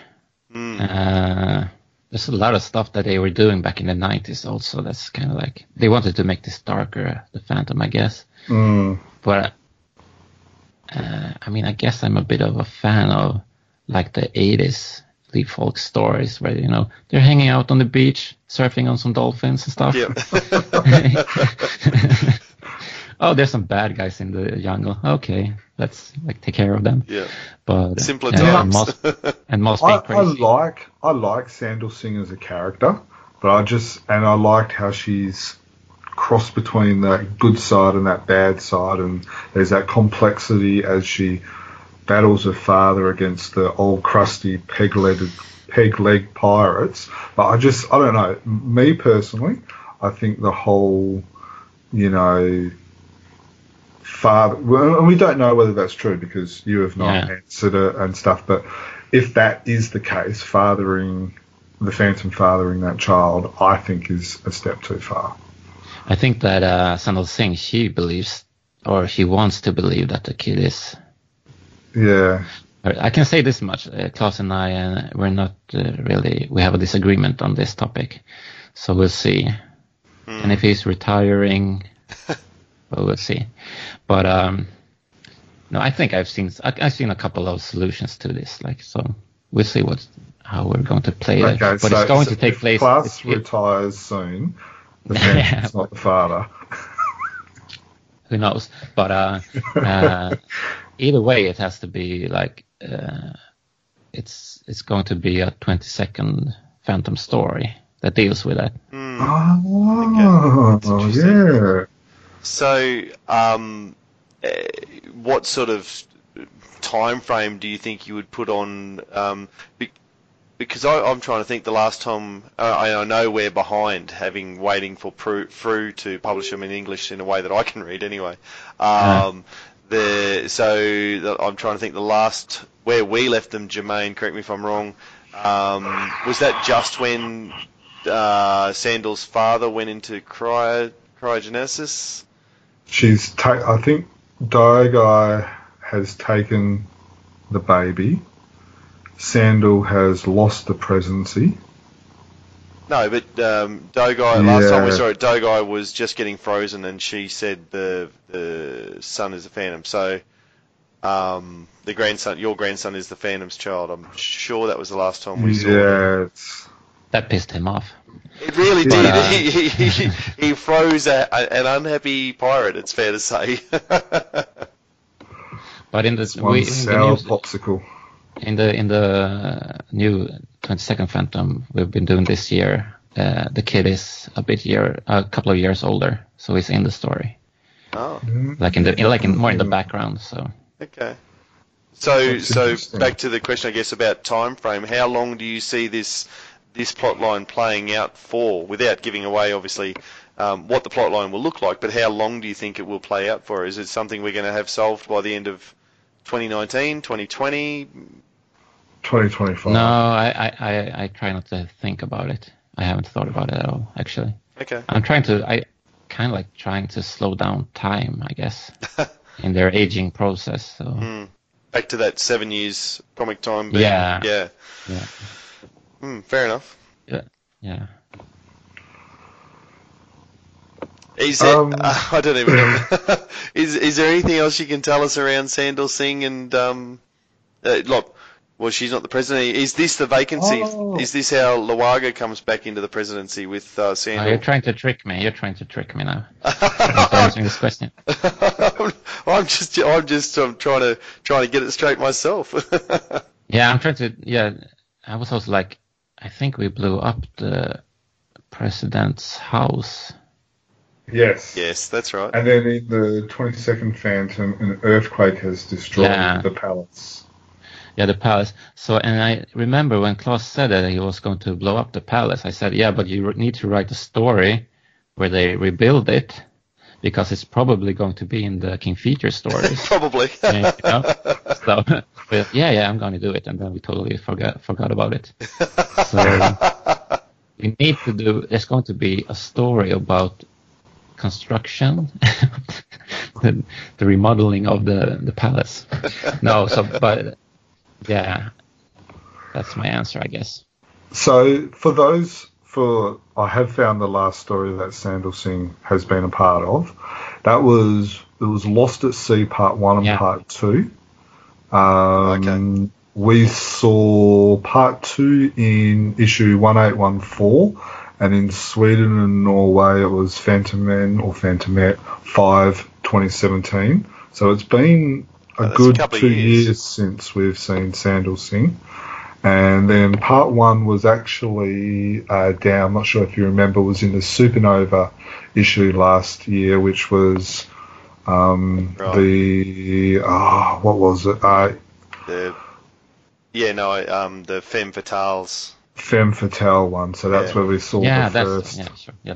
So that's when we've last seen, and basically throughout the whole story, you know, I think the second part, like the Phantom and Sandal Singh are trapped on the island and they're trying to get away, and then the whole time the Phantom's like, is this child mine? And then Sandal Singh's like, no, it's not yours. And then she will change her mind and say, yes, it is yours, don't leave me. And playing on the Phantom's emotions, I guess. I mean, she's an opportunist, of course, so she's going to use this child as much as she can for her own purposes, of course. So, but I think she loves her kid also. I mean, she's probably a terrific mother. So, do you like her as a character? Do you think we're going to see more of her? Probably the same amount as we have been seeing her, but I like her. I've been thinking a lot about villains in stories, and because there've been a lot of critique against these superhero movies that the villains are weak and uninteresting. So in my writing, I've noticed that the villain is almost always kind of like a loser type. He wants to be a James Bond kind of villain that have spaceships and stuff, but he doesn't have the means to it, or she doesn't have the means to it. But they're still on a smaller scale trying to control the people around them for their own purposes. And if you look back at a lot of Phantom stories, the villains are pretty much the same, or kind of basic. They're gangsters, you have a big evil corporation that you never really know why they want to take over the world or something like that. It's just they're basically just evil. So I think that's interesting to have some more depth to it. And using villains more like supporting characters. We're working a lot with Rasputin right now also as a main villain. So have we seen him before in Phantom Men stories? I think I asked Klaus about this, but I'm a bit unsure. I think he might have been around before. I'm not sure. I feel like we have. I think we discussed this in our last Comics and News, Jermaine. I feel like he's a familiar. Well, obviously he's a familiar character in history, but I feel like I've seen him in Phantom stories before. Because he's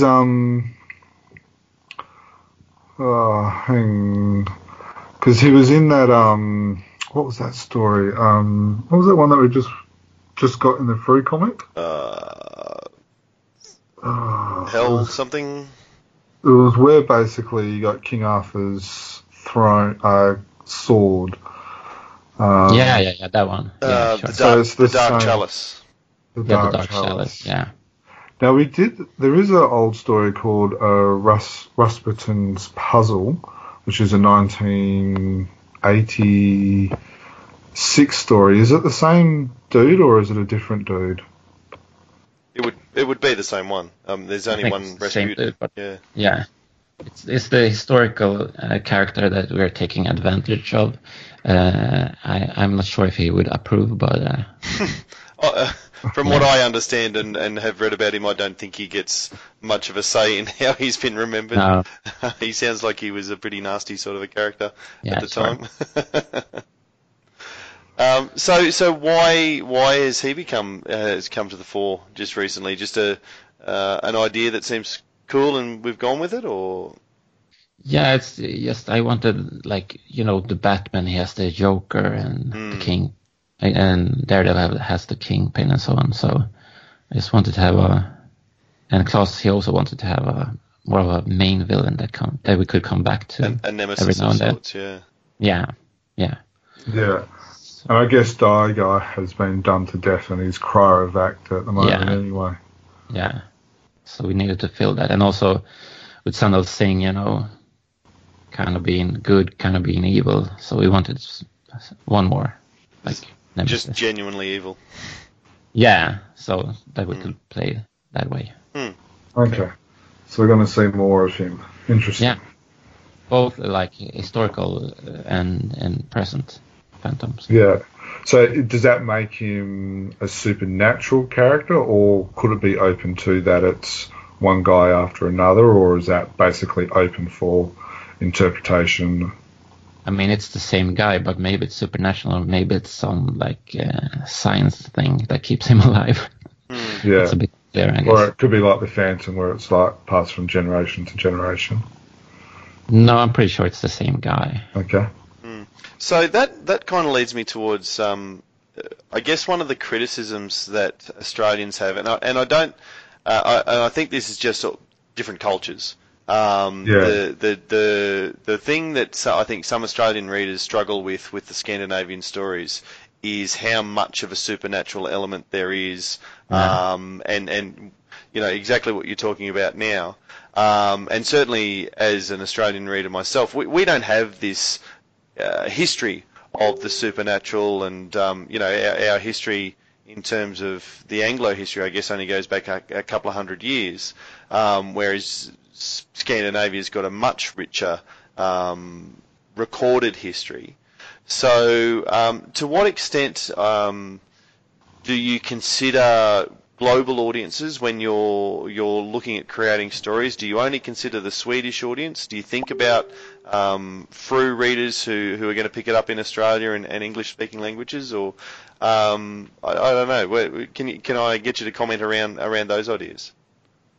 Yeah, we only think about the Scandinavian audience. Mm-hmm. I mean, that's my Egmont has. They employ me to do that. Yes. Yeah. So that's like, but I mean, I think you should respect the Australian or global audience also, of course. If I go back to like my first script, the like one of the last lines of dialogue works much better in English. The payoff is much better in English than in Swedish. Oh, really? So, yeah. Yeah.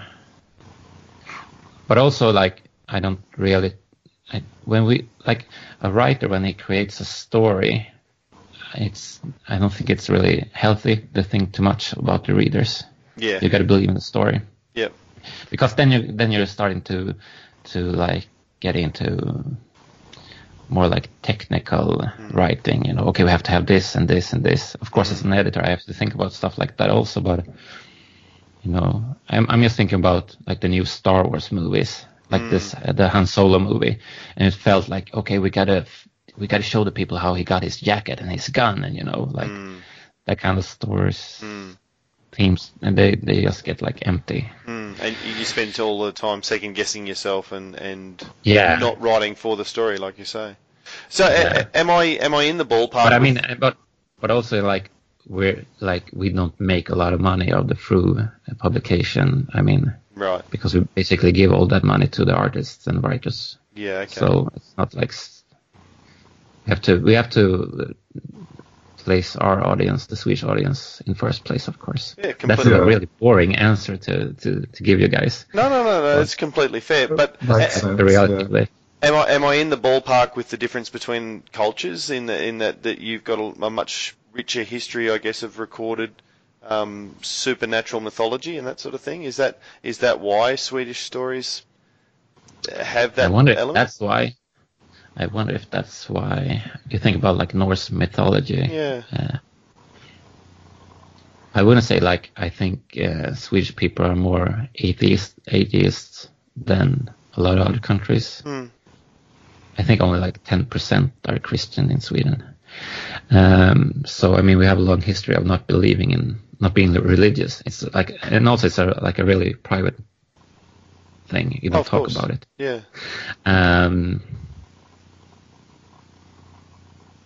But with that said, one of Egmont's most popular magazines right now is about like horoscopes and angels and stuff. You know, like it's real. That you can, like, healing and that kind of stuff. So Okay. no, that's a hard question. I can't really compare, but personally, I'm not really into the supernatural Fantomen comics. I don't even like the dinosaurs. I don't like Peggy. I think it's kind of weird. Yeah, fair enough. Yeah, no, I kind of like what's it called, his, or like his and hers. yeah. Because I actually, now I remember, I had like a Christmas album with them in, and I thought they were like super cool because they looked like something from a Marvel comics. Right. So, All right. yeah. So- okay. You go, Jim. I was just going to ask about the Golden Eagle story. Yeah, I was too. Just go to on a, We're going to talk completely about the different Golden take. Eagles. Yeah. Yeah, that's a fun story. Now, the Golden Eagle stories, to be fair, it's almost more known for the 1 or 2 pages. Well, it's known for the cover. It's known for the cover. It's known for the cover and the 1 or 2 pages inside, and not the actual story. So, could you tell us a little bit about that? About the design of the cover, the press that the cover received, that the comic received, and a little bit about the fallout and stuff of that? I can actually, I have the cover on I wonder if I can just turn my computer around. I have it on the wall here. Oh, wow. Is it there? Yeah. This was tricky. Oh, wow. yeah. That's it. Yeah, So, the poster That of was it. blown up as a poster. Yeah. so for listeners, Not official. that's about A2 size. You've got it up in front of you there? No, it's large. I think it's 50 times 60 centimeters. Wow. So it must be something you're quite proud of then, to have blown up to that size and have hang in your office. Yeah, and I can tell you why. Because before that issue, every time a journalist would call me or like interview me, they were always like, "So back in 1978, they made this. There was this issue of the Phantom when he got married, and it sold a lot." And that's what I've been like answering for such a long time. And also, like, the most popular story, I think, is about Devil, his origin story. Yeah. So, and also like I heard that the Phantom isn't in black and white anymore; it's in color, and it's been in color since 1990 when I was 9 years old. So nowadays I only get questions about this story that I made, or I didn't make the story, but the issue. I was the editor for that issue. Yeah. So I'm pretty proud of that So it's part. like your breakthrough, your milestone. And hopefully the Phantoma will live on so long so that there will be an editor after me, and he gets the questions about this story. But whose idea was it to create the story about? Because in Australia we haven't received this comic yet. Yeah, I don't know if you publish it even. Well, I've heard that we might get it. Yeah.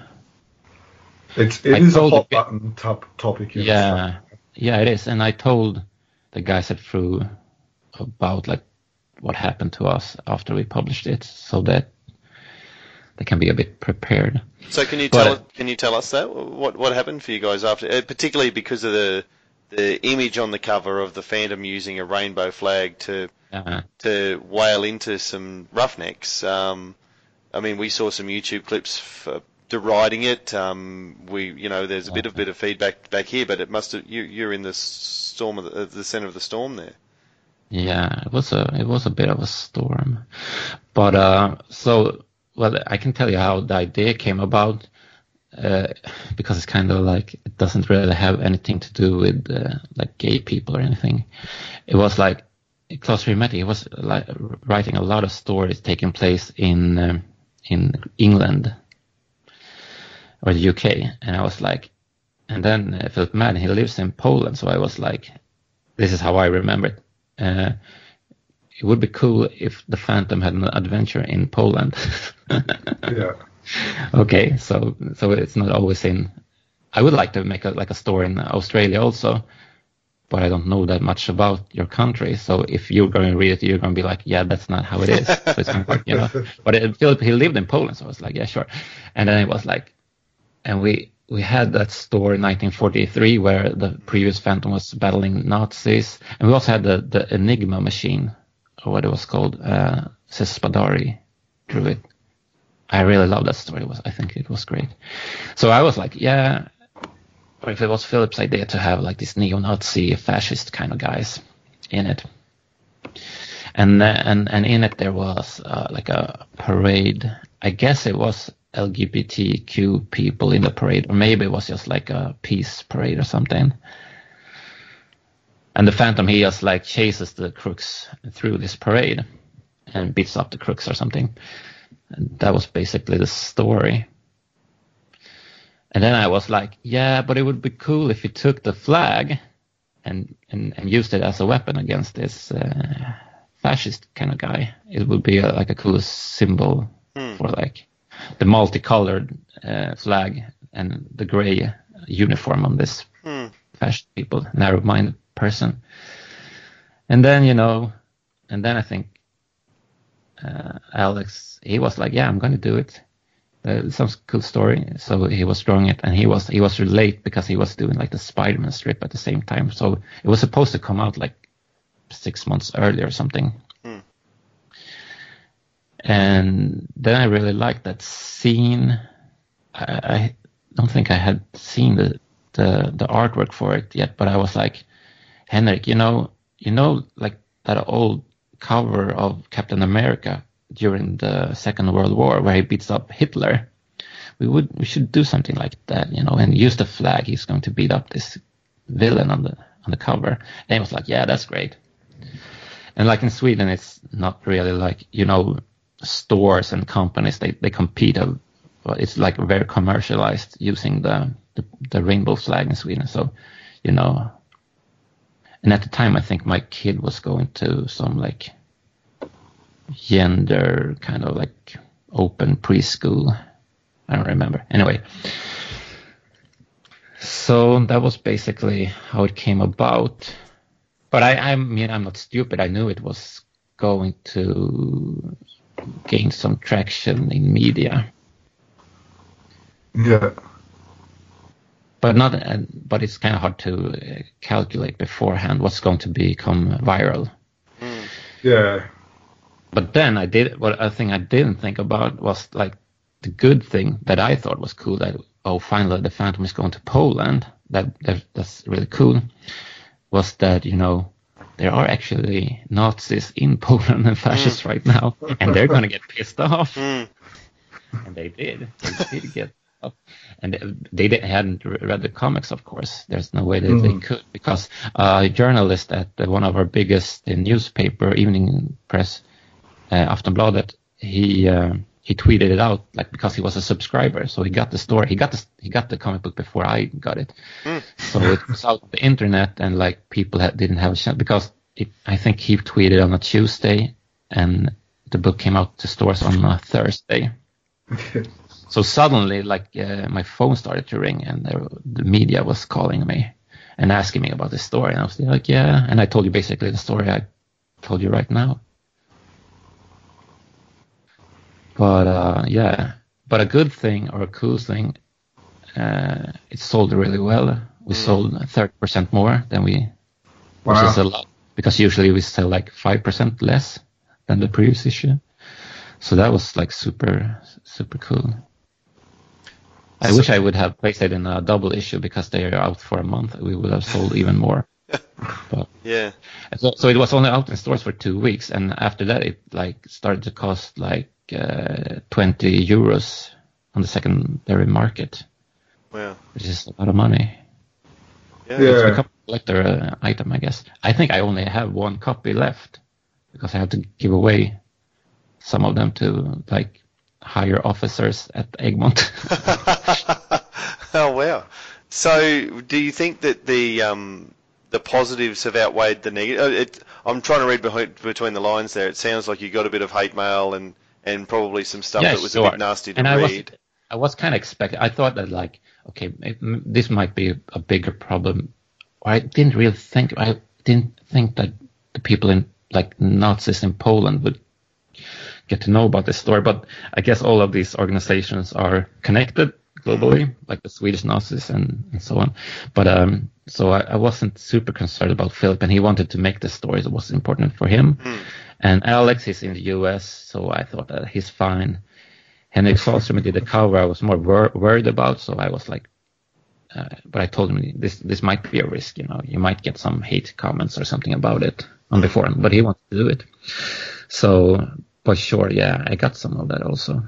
And also our Facebook. Yeah, it was Henrik's image. Yeah, it was so it's a really art, powerful image. Yeah. And but when we started to get spammed on our Facebook page, and I think it was like a holiday at the moment, like May 1st or something. That's a holiday in Sweden. So I was like at a friend's house at the time when I was starting to receive a lot of this hate mail from, or spam trolls from like Poland. Wow. On our Facebook page, and they were like publishing really disgusting anti-gay, anti-Muslim, anti-Jewish, anti-Swedish, anti-women videos, like really strange cartoons with like rape and stuff in it.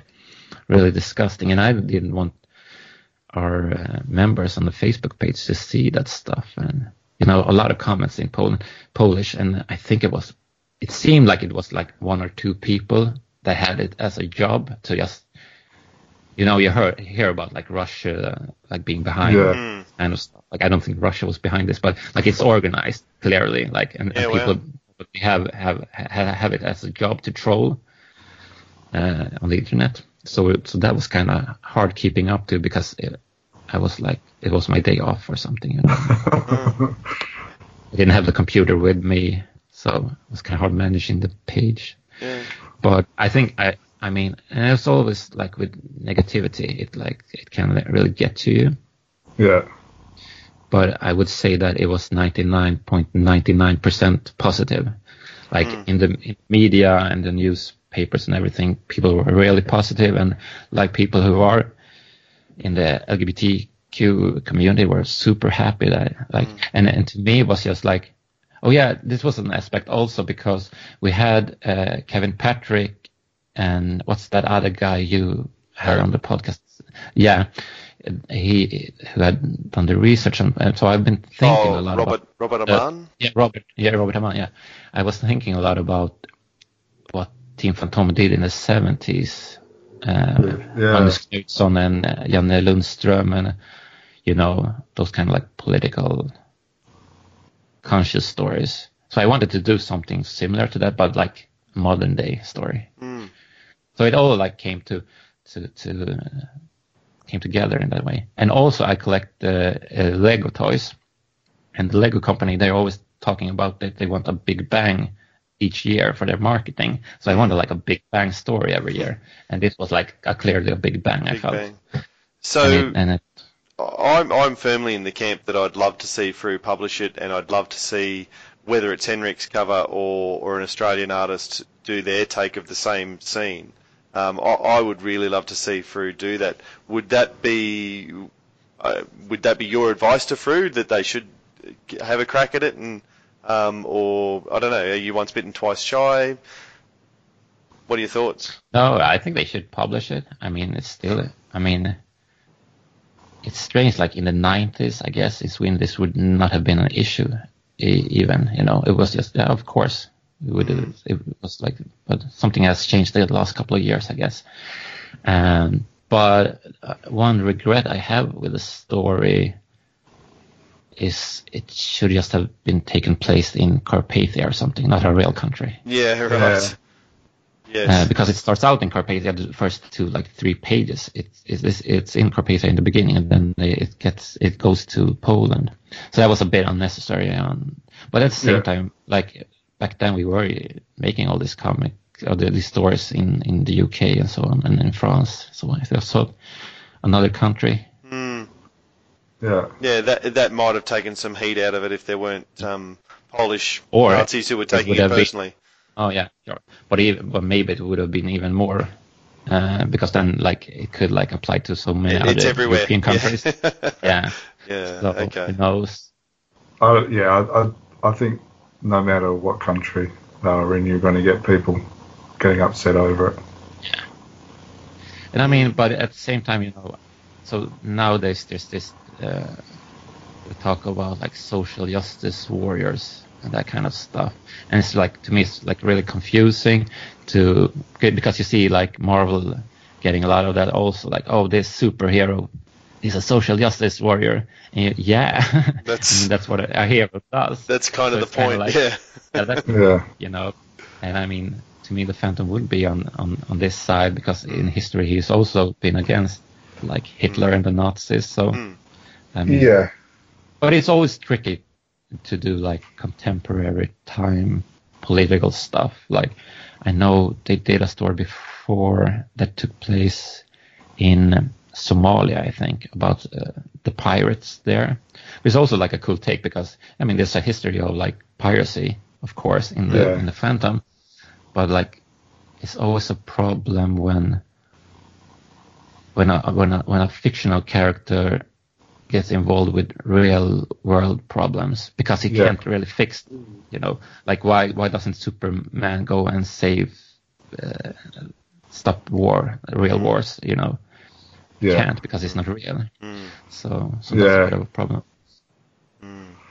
Well, thank you for sharing that story. That's really I've really enjoyed hearing about the creation of the Golden Eagle and your experiences with it.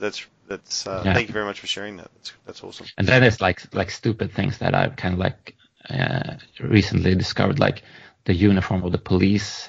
It says police in English on the back. And it's like, but they're in Poland. It probably should be something in Polish. We did research that, you know, stuff like that. Like, oh my Poliski.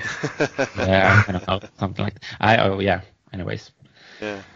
But and the thing that I think a lot of people like missed because they hadn't read the comics, that it's that I mean, the heroes in this story is not only the Phantom, it's the Polish police officers also.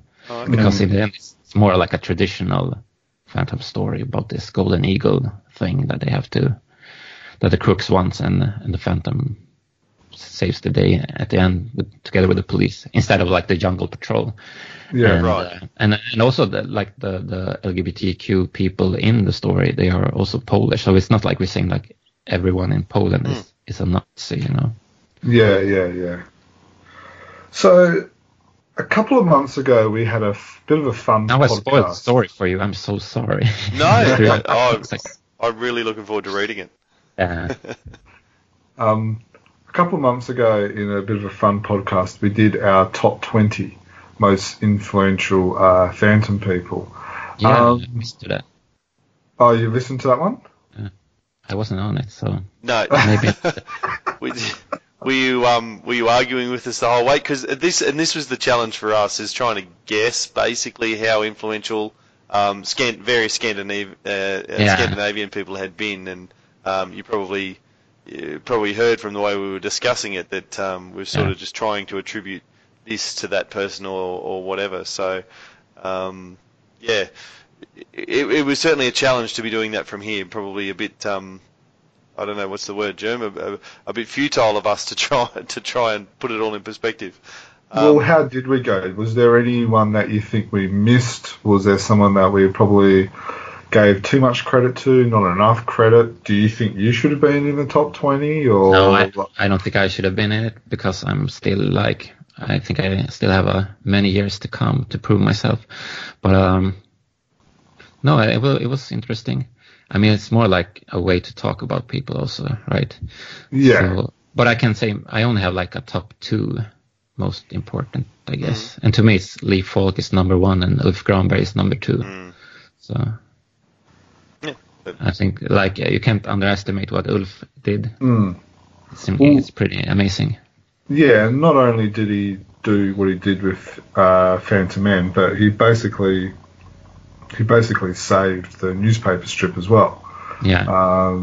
For a long time, and this has been a part of a conversation we've had with Tony DePaul as well, is for a long time he was almost doing editing work for free for it as well, and helped the newspaper get Klaas Ramufi and Tony DePaul and Paul Ryan and some of these other type of guys as well. So that's probably one of the reasons why I did have him in my top 5.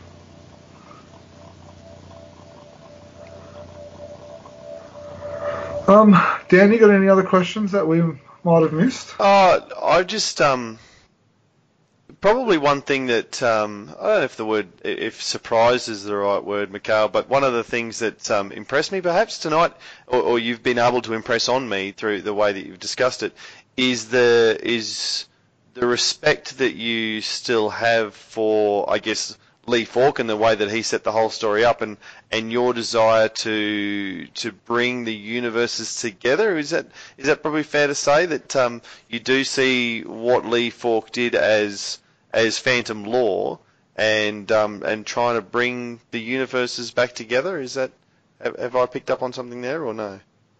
Yeah. So to me, Lee Falk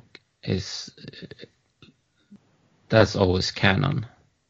And what we do here might step away from that, but it's canon for us in a way, of course. But I think that Lee Falk goes before our versions, if there is, in some cases. Like, I don't believe that. I think it was the 20th Phantom. He was climbing the what's it called, the Phantom Peak, and fell down and got like a stone in his head and died.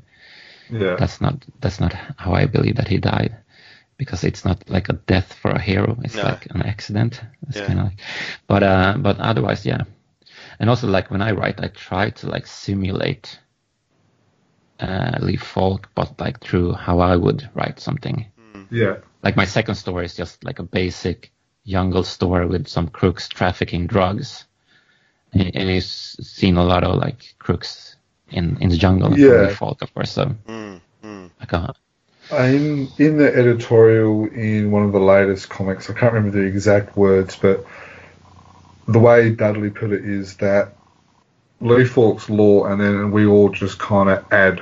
I think it was Lee Falk said the benchmark for law, something like that was the word. Yeah. And then we kind of add to it. Well, like for instance, when you were talking about the third Phantom, where you had the Phantom marrying the Pera, so you added to that story, and Frew have started doing that with their sequel stories, where you've got the story, you've got what is being created, and if there is a contradiction in a sense, you explain the contradiction, or I love that. I think that's fun.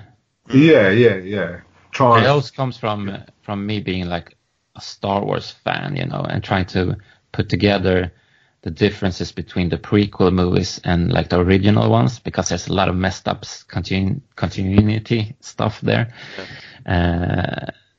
So I really love going back to older Lee Falk stories, but also Team Phantom stories when we do new stories and try to like find something there. I usually encourage Klaas to take some, since our readers are now like, I guess many of them were like starting reading Fantomen back in the early 80s.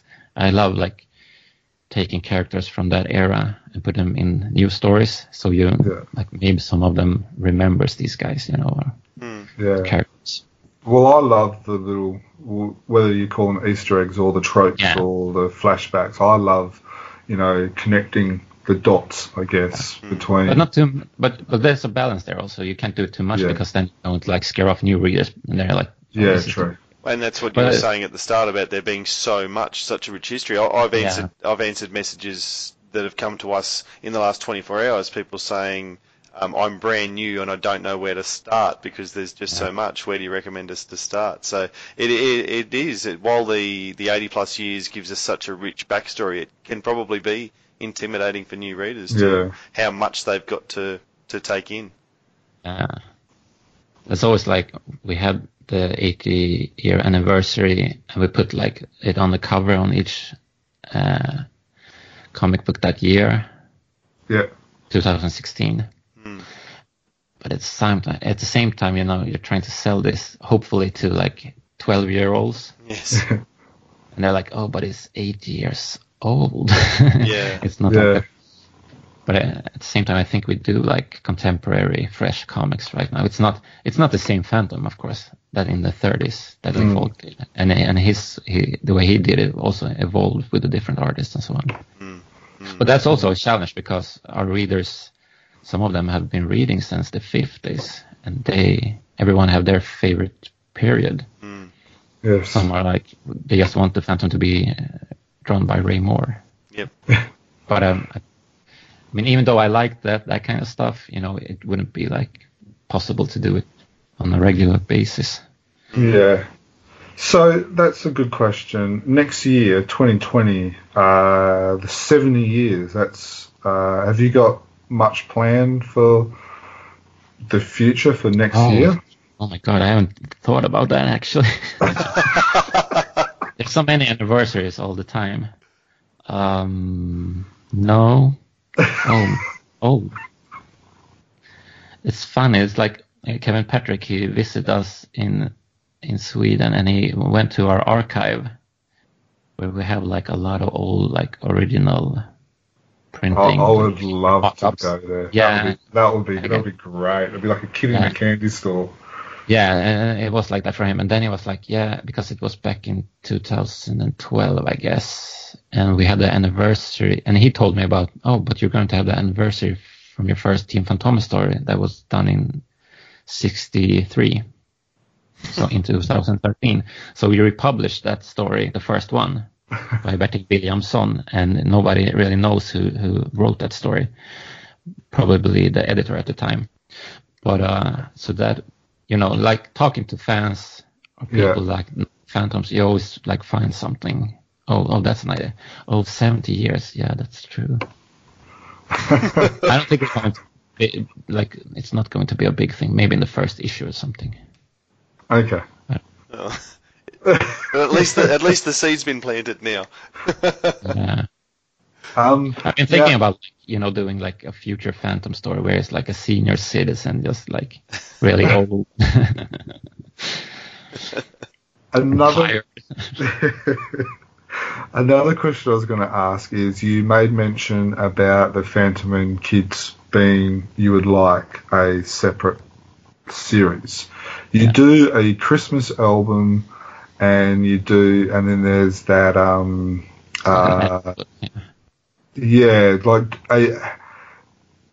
is the trade paperback, is that like big in Sweden, like the trade paperback scene? Like is that an area that you would like to explore more, or is it not as big? Because I know because you do the Christmas album, and then there's also the last couple of years there's been that I think it's called a soft cover comic or something. Yeah. No, so like the Christmas album, we produce it for Semic because they have like a big catalog with Christmas magazines and albums and books. So we make the comics for them. So that's not actually an Egmont; it's actually a Semic creation. Well, we create it for them. Okay.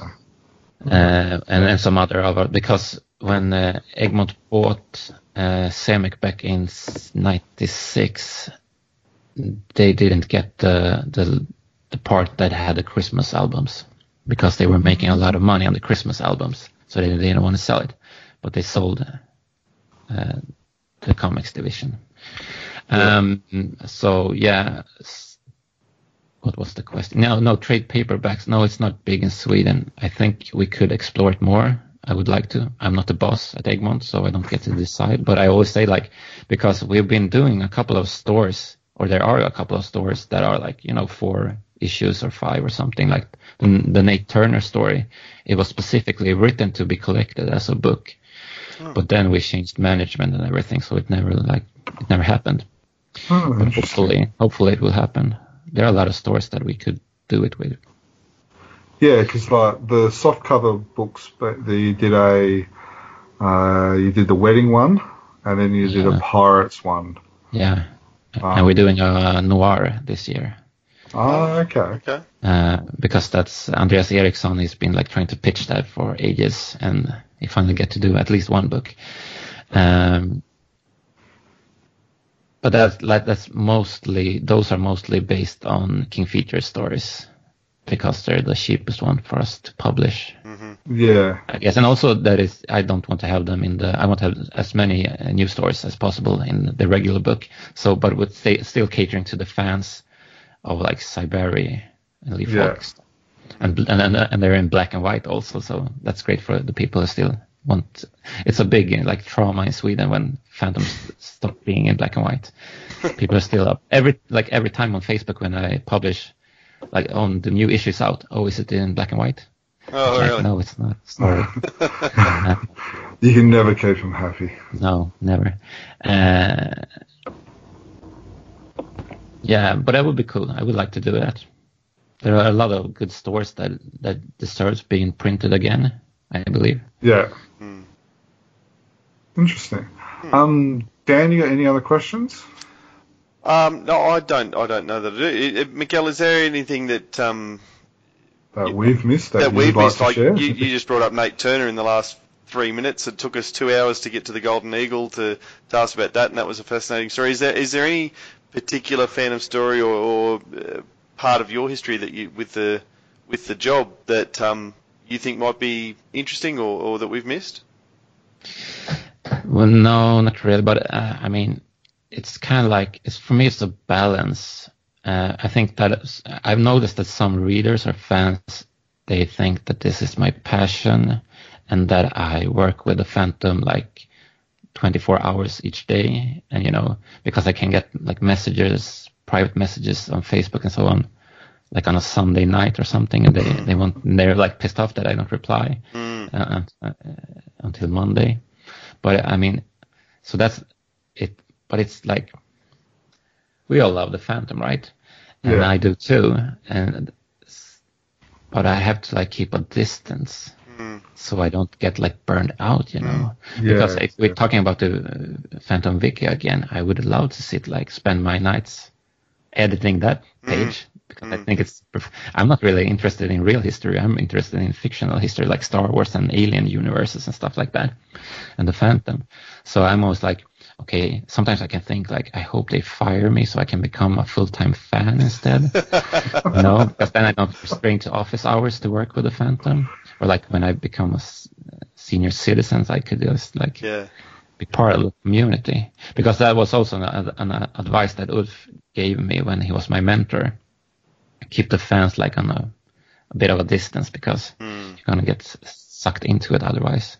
Yeah. Oh, look, that's completely fair. Like, as a teacher, I don't answer emails from my students on a Sunday night either. You've got to be able to park it at school. You don't hang out with them on your spare time, right? No, that's right. But and also like I have to keep in mind also that there's this core fan base that knows a lot, like you guys. But most of our readers are like not hardcore fans. I mean, it's becoming more and more like that, I guess, but still, they're so it can't be super complicated with the history and lore when we make new stories, and they need to be. It's a mainstream comic, right? And it's not fan fiction that we're doing. Yeah, that's a good point. So that's kind of like, because I would also like to. I mean, like I said, I used to draw my own comics that are slice of life comics. I would just like them hanging out in the Skull Cave. How does the kitchen work and stuff like that. Yep. I would like to read 100 pages of that, just hanging out with the band of warriors. Yep. They're having a party or something. No villains or anything. But that's not really like possible to do a story like that. Oh, I'd enjoy reading it.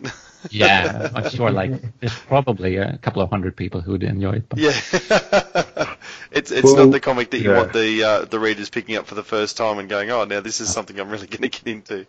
Yeah. Well, we appreciate you talking to a bunch of hardcore geeks and also, across the world. Yeah, and it's also fun to listen to, like, I have never spoken to Tony DePaul or those guys, so it's really super interesting to hear about their process and how it works at King Features. I met their former editor, Brandon, I guess his name was, in Stockholm a couple of years ago. It's interesting because he is also from like the indie comics scene in the US. So we have similar backgrounds there. So that was really, and I really like the way this is like a message to the King Feature team, Tony and those guys. I really like the way they're heading with the stories and the artwork and everything. I think it's really inspiring. We recently published The Curse of Old Man Moss, I think it's called. Yes. In English. We called it The Phantom's Death in Sweden. Oh, wow. A bit more spectacular. Yes. I really enjoyed that story. It's hard, when we publish their stories in because it's, the daily strip is every day. Yeah. And Sunday Pace every Sunday. So, but when you publish the whole story, it gets a bit repetitive, and you can see that in a lot of in the 80s with Cyberry Sundays. The first panel was the same as the last. Yeah, it's a recap. So that's when you publish them all together, it's a bit strange. Yeah, So, you see, I'm the opposite. I like. The way I see it is that you print it the same as it came out. So you do like one Sunday per page and that, but it makes sense from an editorial point of view to merge them.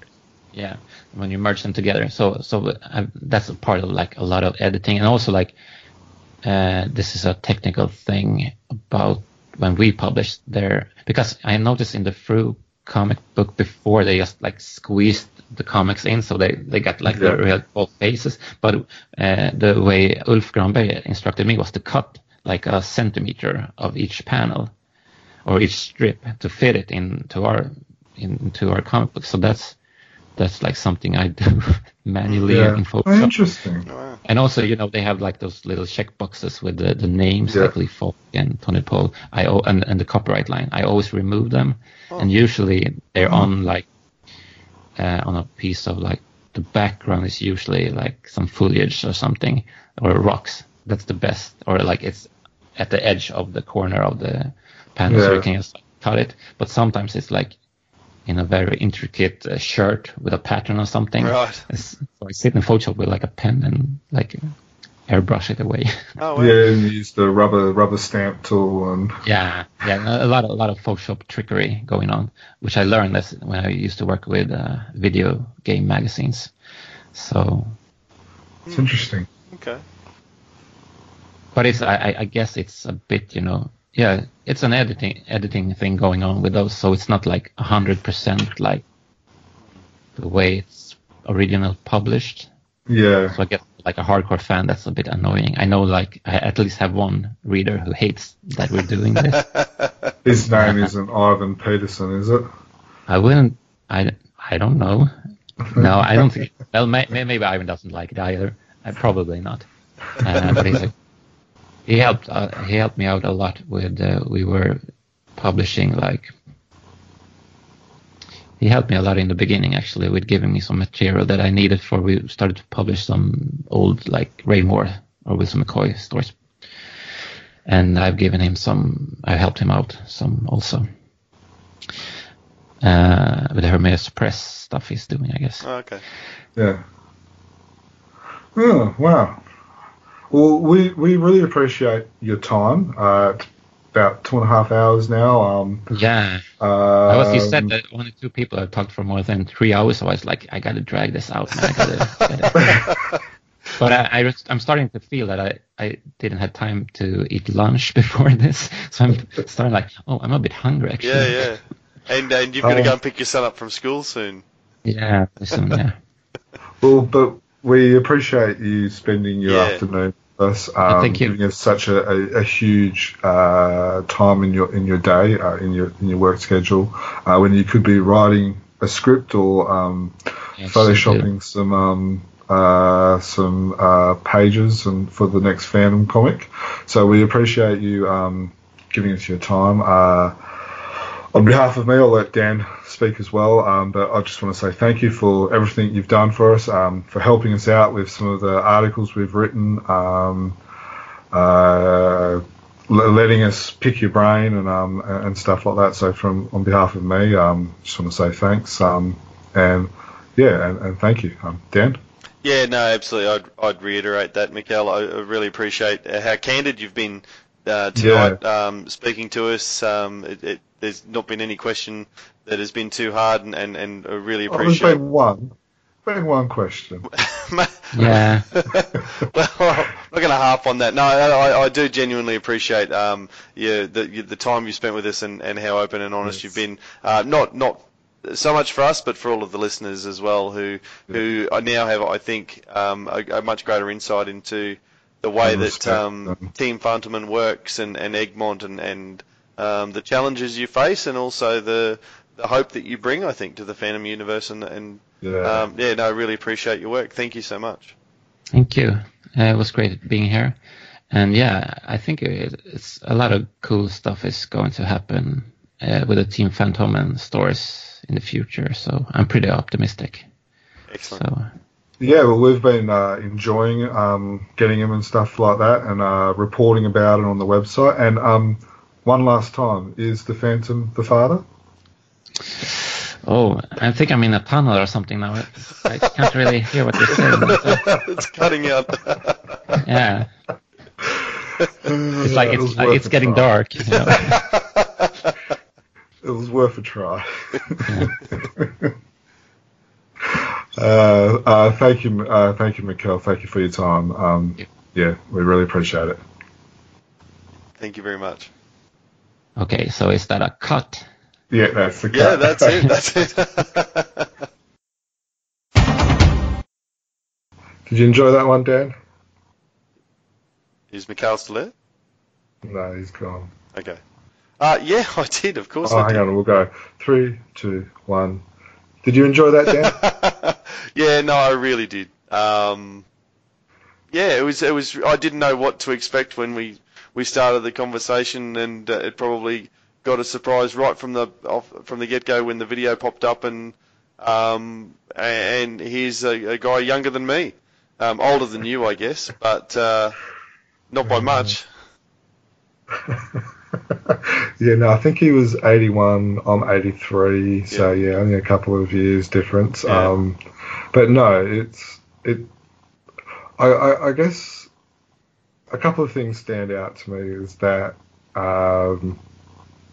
he likes the Phantom. He's a fan. He takes it serious. He's not trying to ruin people's childhood, and he is probably a staunch Falkist. I think so. I think he's certainly much more of a Falkist than Ulf Grunberg was. He's probably more of a Falkist than probably me. I think we play the roles up a little bit and stuff like that because, you know, people like the argument and people like the discussion and all that. But he has a genuine respect for what Lee Falk does, for what Tony DuPont does. And, you know, I can see, you know, that there was a bit of a wanting to get a little bit closer to the Lee Falk benchmark. And it was really, it was refreshing. It was, and, you know, I really enjoyed it. I really appreciate the fact, because he said that, and I completely respect, and I said in the podcast, I so respect that it's his job, and he's not 24 hours a day consumed, and the fact that he could take 8 months paternity leave, aka in Australia, how much would it be awesome to be able to take 8 months paternity leave instead of the 2 weeks at half pay that we get. My wife just took a year off, but yeah. Yeah, but it was. But we can't. The blokes can't in Australia. We still have the well, certainly in my education Yeah, system. 2 weeks. It's 2 weeks if you take half pay. So, I'm jealous of that. But the fact that he took the 8 months and what did he say? He didn't think about the job once. He got a phone call from Andreas and said, yeah, okay, you do whatever you do, and then dealt with the problem when he got back. He's got yes, he does love the character, but he wasn't... Got a good life balance. Yeah, that's right. Got a good life balance. Wasn't bottle raised on it, so to speak. Enjoyed the character, but then sort of came into the job because someone else sort of cherry picked him. And whoever was in charge of that decision seems to have made a good call, I think, because the balance of what he's trying to do there is really clear. Yeah, no, I liked it. I also liked how he played a bit with us with the whole sandal thing as well. I don't think that was playing. Clearly, he didn't want to say at all, but it's really interesting there again because I don't think he likes the story much more than I do. I think he likes the character, but he doesn't like that element. Yes. He doesn't like that element, and I think that's the key difference. Is that I think. Maybe not all of us, but I think majority of us like Sandal Singh as a character, but they just don't like that element.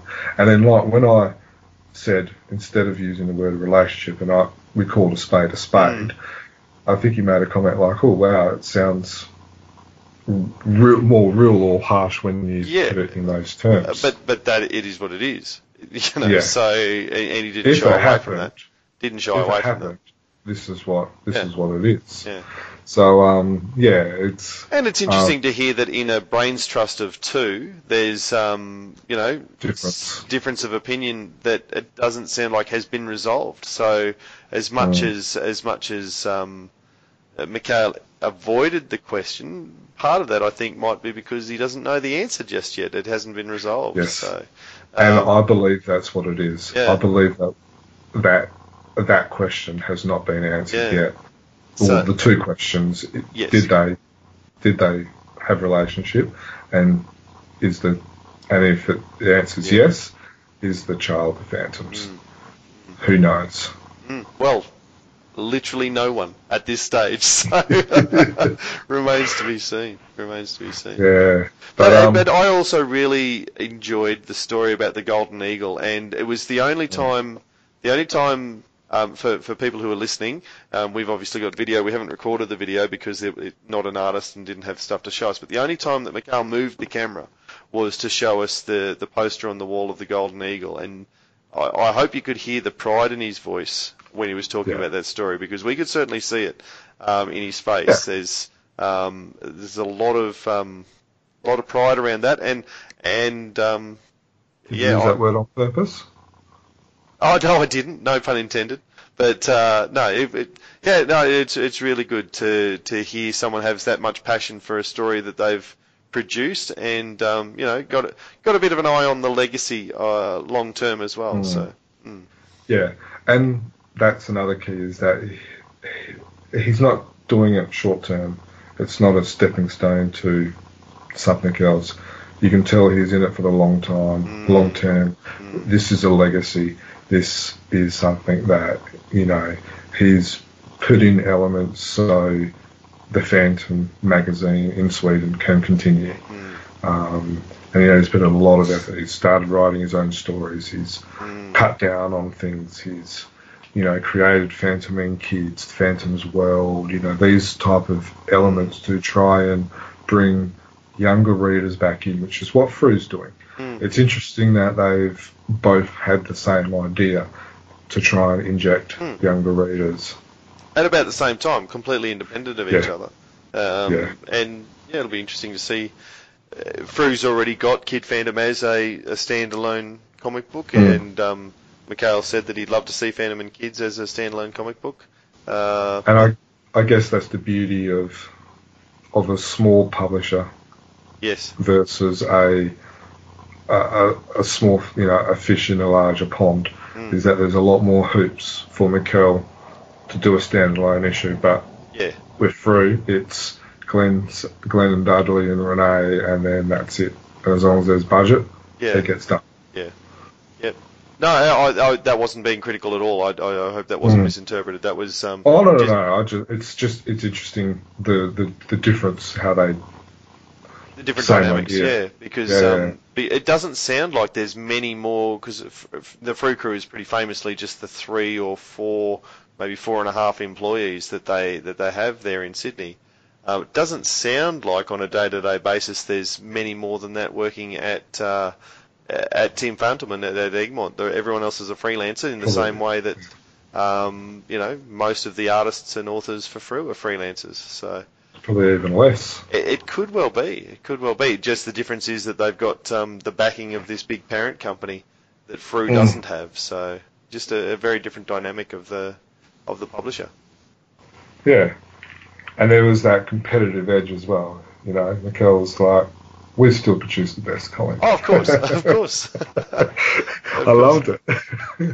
Yeah, and there's a lot of good things going on for Phantom comic books. If they were printed in English and were side by side next to Frew on the shelf, and you could only buy one, it would be interesting to see where people would put their dollars. Yeah. So, although we probably should make mention that you can get a subscription to Phantom Men. Yep. I know some of our listeners do, and even some of our listeners have, purely based on what we do on this podcast and website. And I'm sure Mikhail really appreciates the 2 extra sales that he's making from our efforts. Just 2, maybe 2. But anyway, we hope that you, our listeners, have enjoyed tonight. We have. It's another long podcast, I know, but I reckon we could. We did a 20-minute one the other day. That on average. Surely that gives us a little bit of grace. But I think with people like this, you just have to. You have to, because you don't get the opportunity to speak to them or listen to them or learn about them every day. Yeah. So we hope you've enjoyed it. Now, just as per normal, we have our Patreon, which is basically where you can support what we do, which helps us run the website, helps us pay for things, for podcasts, for website, for space online, and all that type of stuff. That all costs money. So that's what helps. That's what Patreon goes to. We also have one of the levels of Patreon. We have our P3, or our Phantom Preservation project reward, which is basically gives you access to Phantom elements of the history, or Phantom pieces from history. So there's unpublished stuff, there's newsletters from Friends of the Phantom, Jungle Beat, etc. There's newspaper articles, videos, a whole heap of stuff that gets updated monthly. And if you're a P3, basically you get little tidbits emailed to you, as well as access to the P3 every month as well. Of course, you can check everything out on chroniclechamber.com, which is basically everything cool, or anything new, podcasts, reviews, videos, is all published on there. If you want to email us and be in touch, tell us how good we're doing or what we could do better, or if you want to contribute and help out, you can get in touch with us via chroniclechamber@gmail.com. And then there's also social media as well. So you've got Facebook, which is Chronicle Chamber Phantom fan page, and Phantom Collector Group, which is a sister Facebook group, which is people sharing their collection. On Twitter, we have @Chronicle Tweets, and Instagram we have @Chronicle Chamber. And of course, you can subscribe to us on iTunes via apps like Podbean, Player FM, Castbox, Listen Notes, and etc. And that will basically, every time we release a podcast, it will get sent to your device, your phone, your computer, or whatever, straight away, which means you don't miss out on pretty cool stuff. So we thank you for listening to us. We thank Mikkel for spending a good 2.5+ hours with us. Stephen, I hope your tooth is feeling a little bit better, or your lack of tooth. Dan, thank you for joining us, mate. And as always, happy phantoming. Happy phantoming. 500 years ago, he washed ashore the sole survivor of a shipwreck, and upon the... So how are you, Mikkel? I'm fine, thank you. How are you guys? Very good. So Pretty good. I've got my video on. Can you see me, Mikkel? I can see you. I'm Dan. Yeah. Good to meet you. That's Dan. I haven't got mine on because I didn't get a chance to You don't have clothes on, get do you? prepared. To get prepared. So yeah, I don't have video on. Sorry. Are we going to do video or? I think it's nicer to make eye contact if we can, mate. Yeah, and put on some clothes. Yes. All right. At least the top half. Oh, I've got the bottom bit. It's just all right. Give me 2 seconds. He really is. He really is. So, how are you, Mikkel? Thanks for joining us. I appreciate Thank talking you. to you. I kind of invited myself. We've been keen to talk to what's going on in Team Fantomen from on and off. We'd love talking to you guys on the other side of the world. Yeah. Yeah, well, I've been listening to your podcast for a couple of months now. Oh, cool. So, because I commute to work, I live in another city, then the Egmont office is in another city. Right. So I have like a commute that is 3.5 hours once a week. So I usually listen to podcasts. Okay. Yeah, but sometimes I fall asleep because I go up like 5 o'clock in the morning. Yes. And so I start dreaming about your podcast. So it's very confusing when I wake up. Oh, that's a bit frightening. Yeah. Did I just come in saying that he dreams about our podcast? Yeah, while I'm on a train, so Can you see me now or? I can see you. All right. We all look like gamers, like we're going to play Yes. Call of Duty together or something. Well, maybe the Treasures of Dracon. Yeah. Seems to go well for the Kickstarter. Oh, we Yeah. hope so. Yeah. Yeah. So you've been keeping an eye on it as well? Yeah, we posted about it on Facebook last morning, I think. So I hope that helped out a bit. Yeah. And we've written about it in the Fantomen like a year ago or something.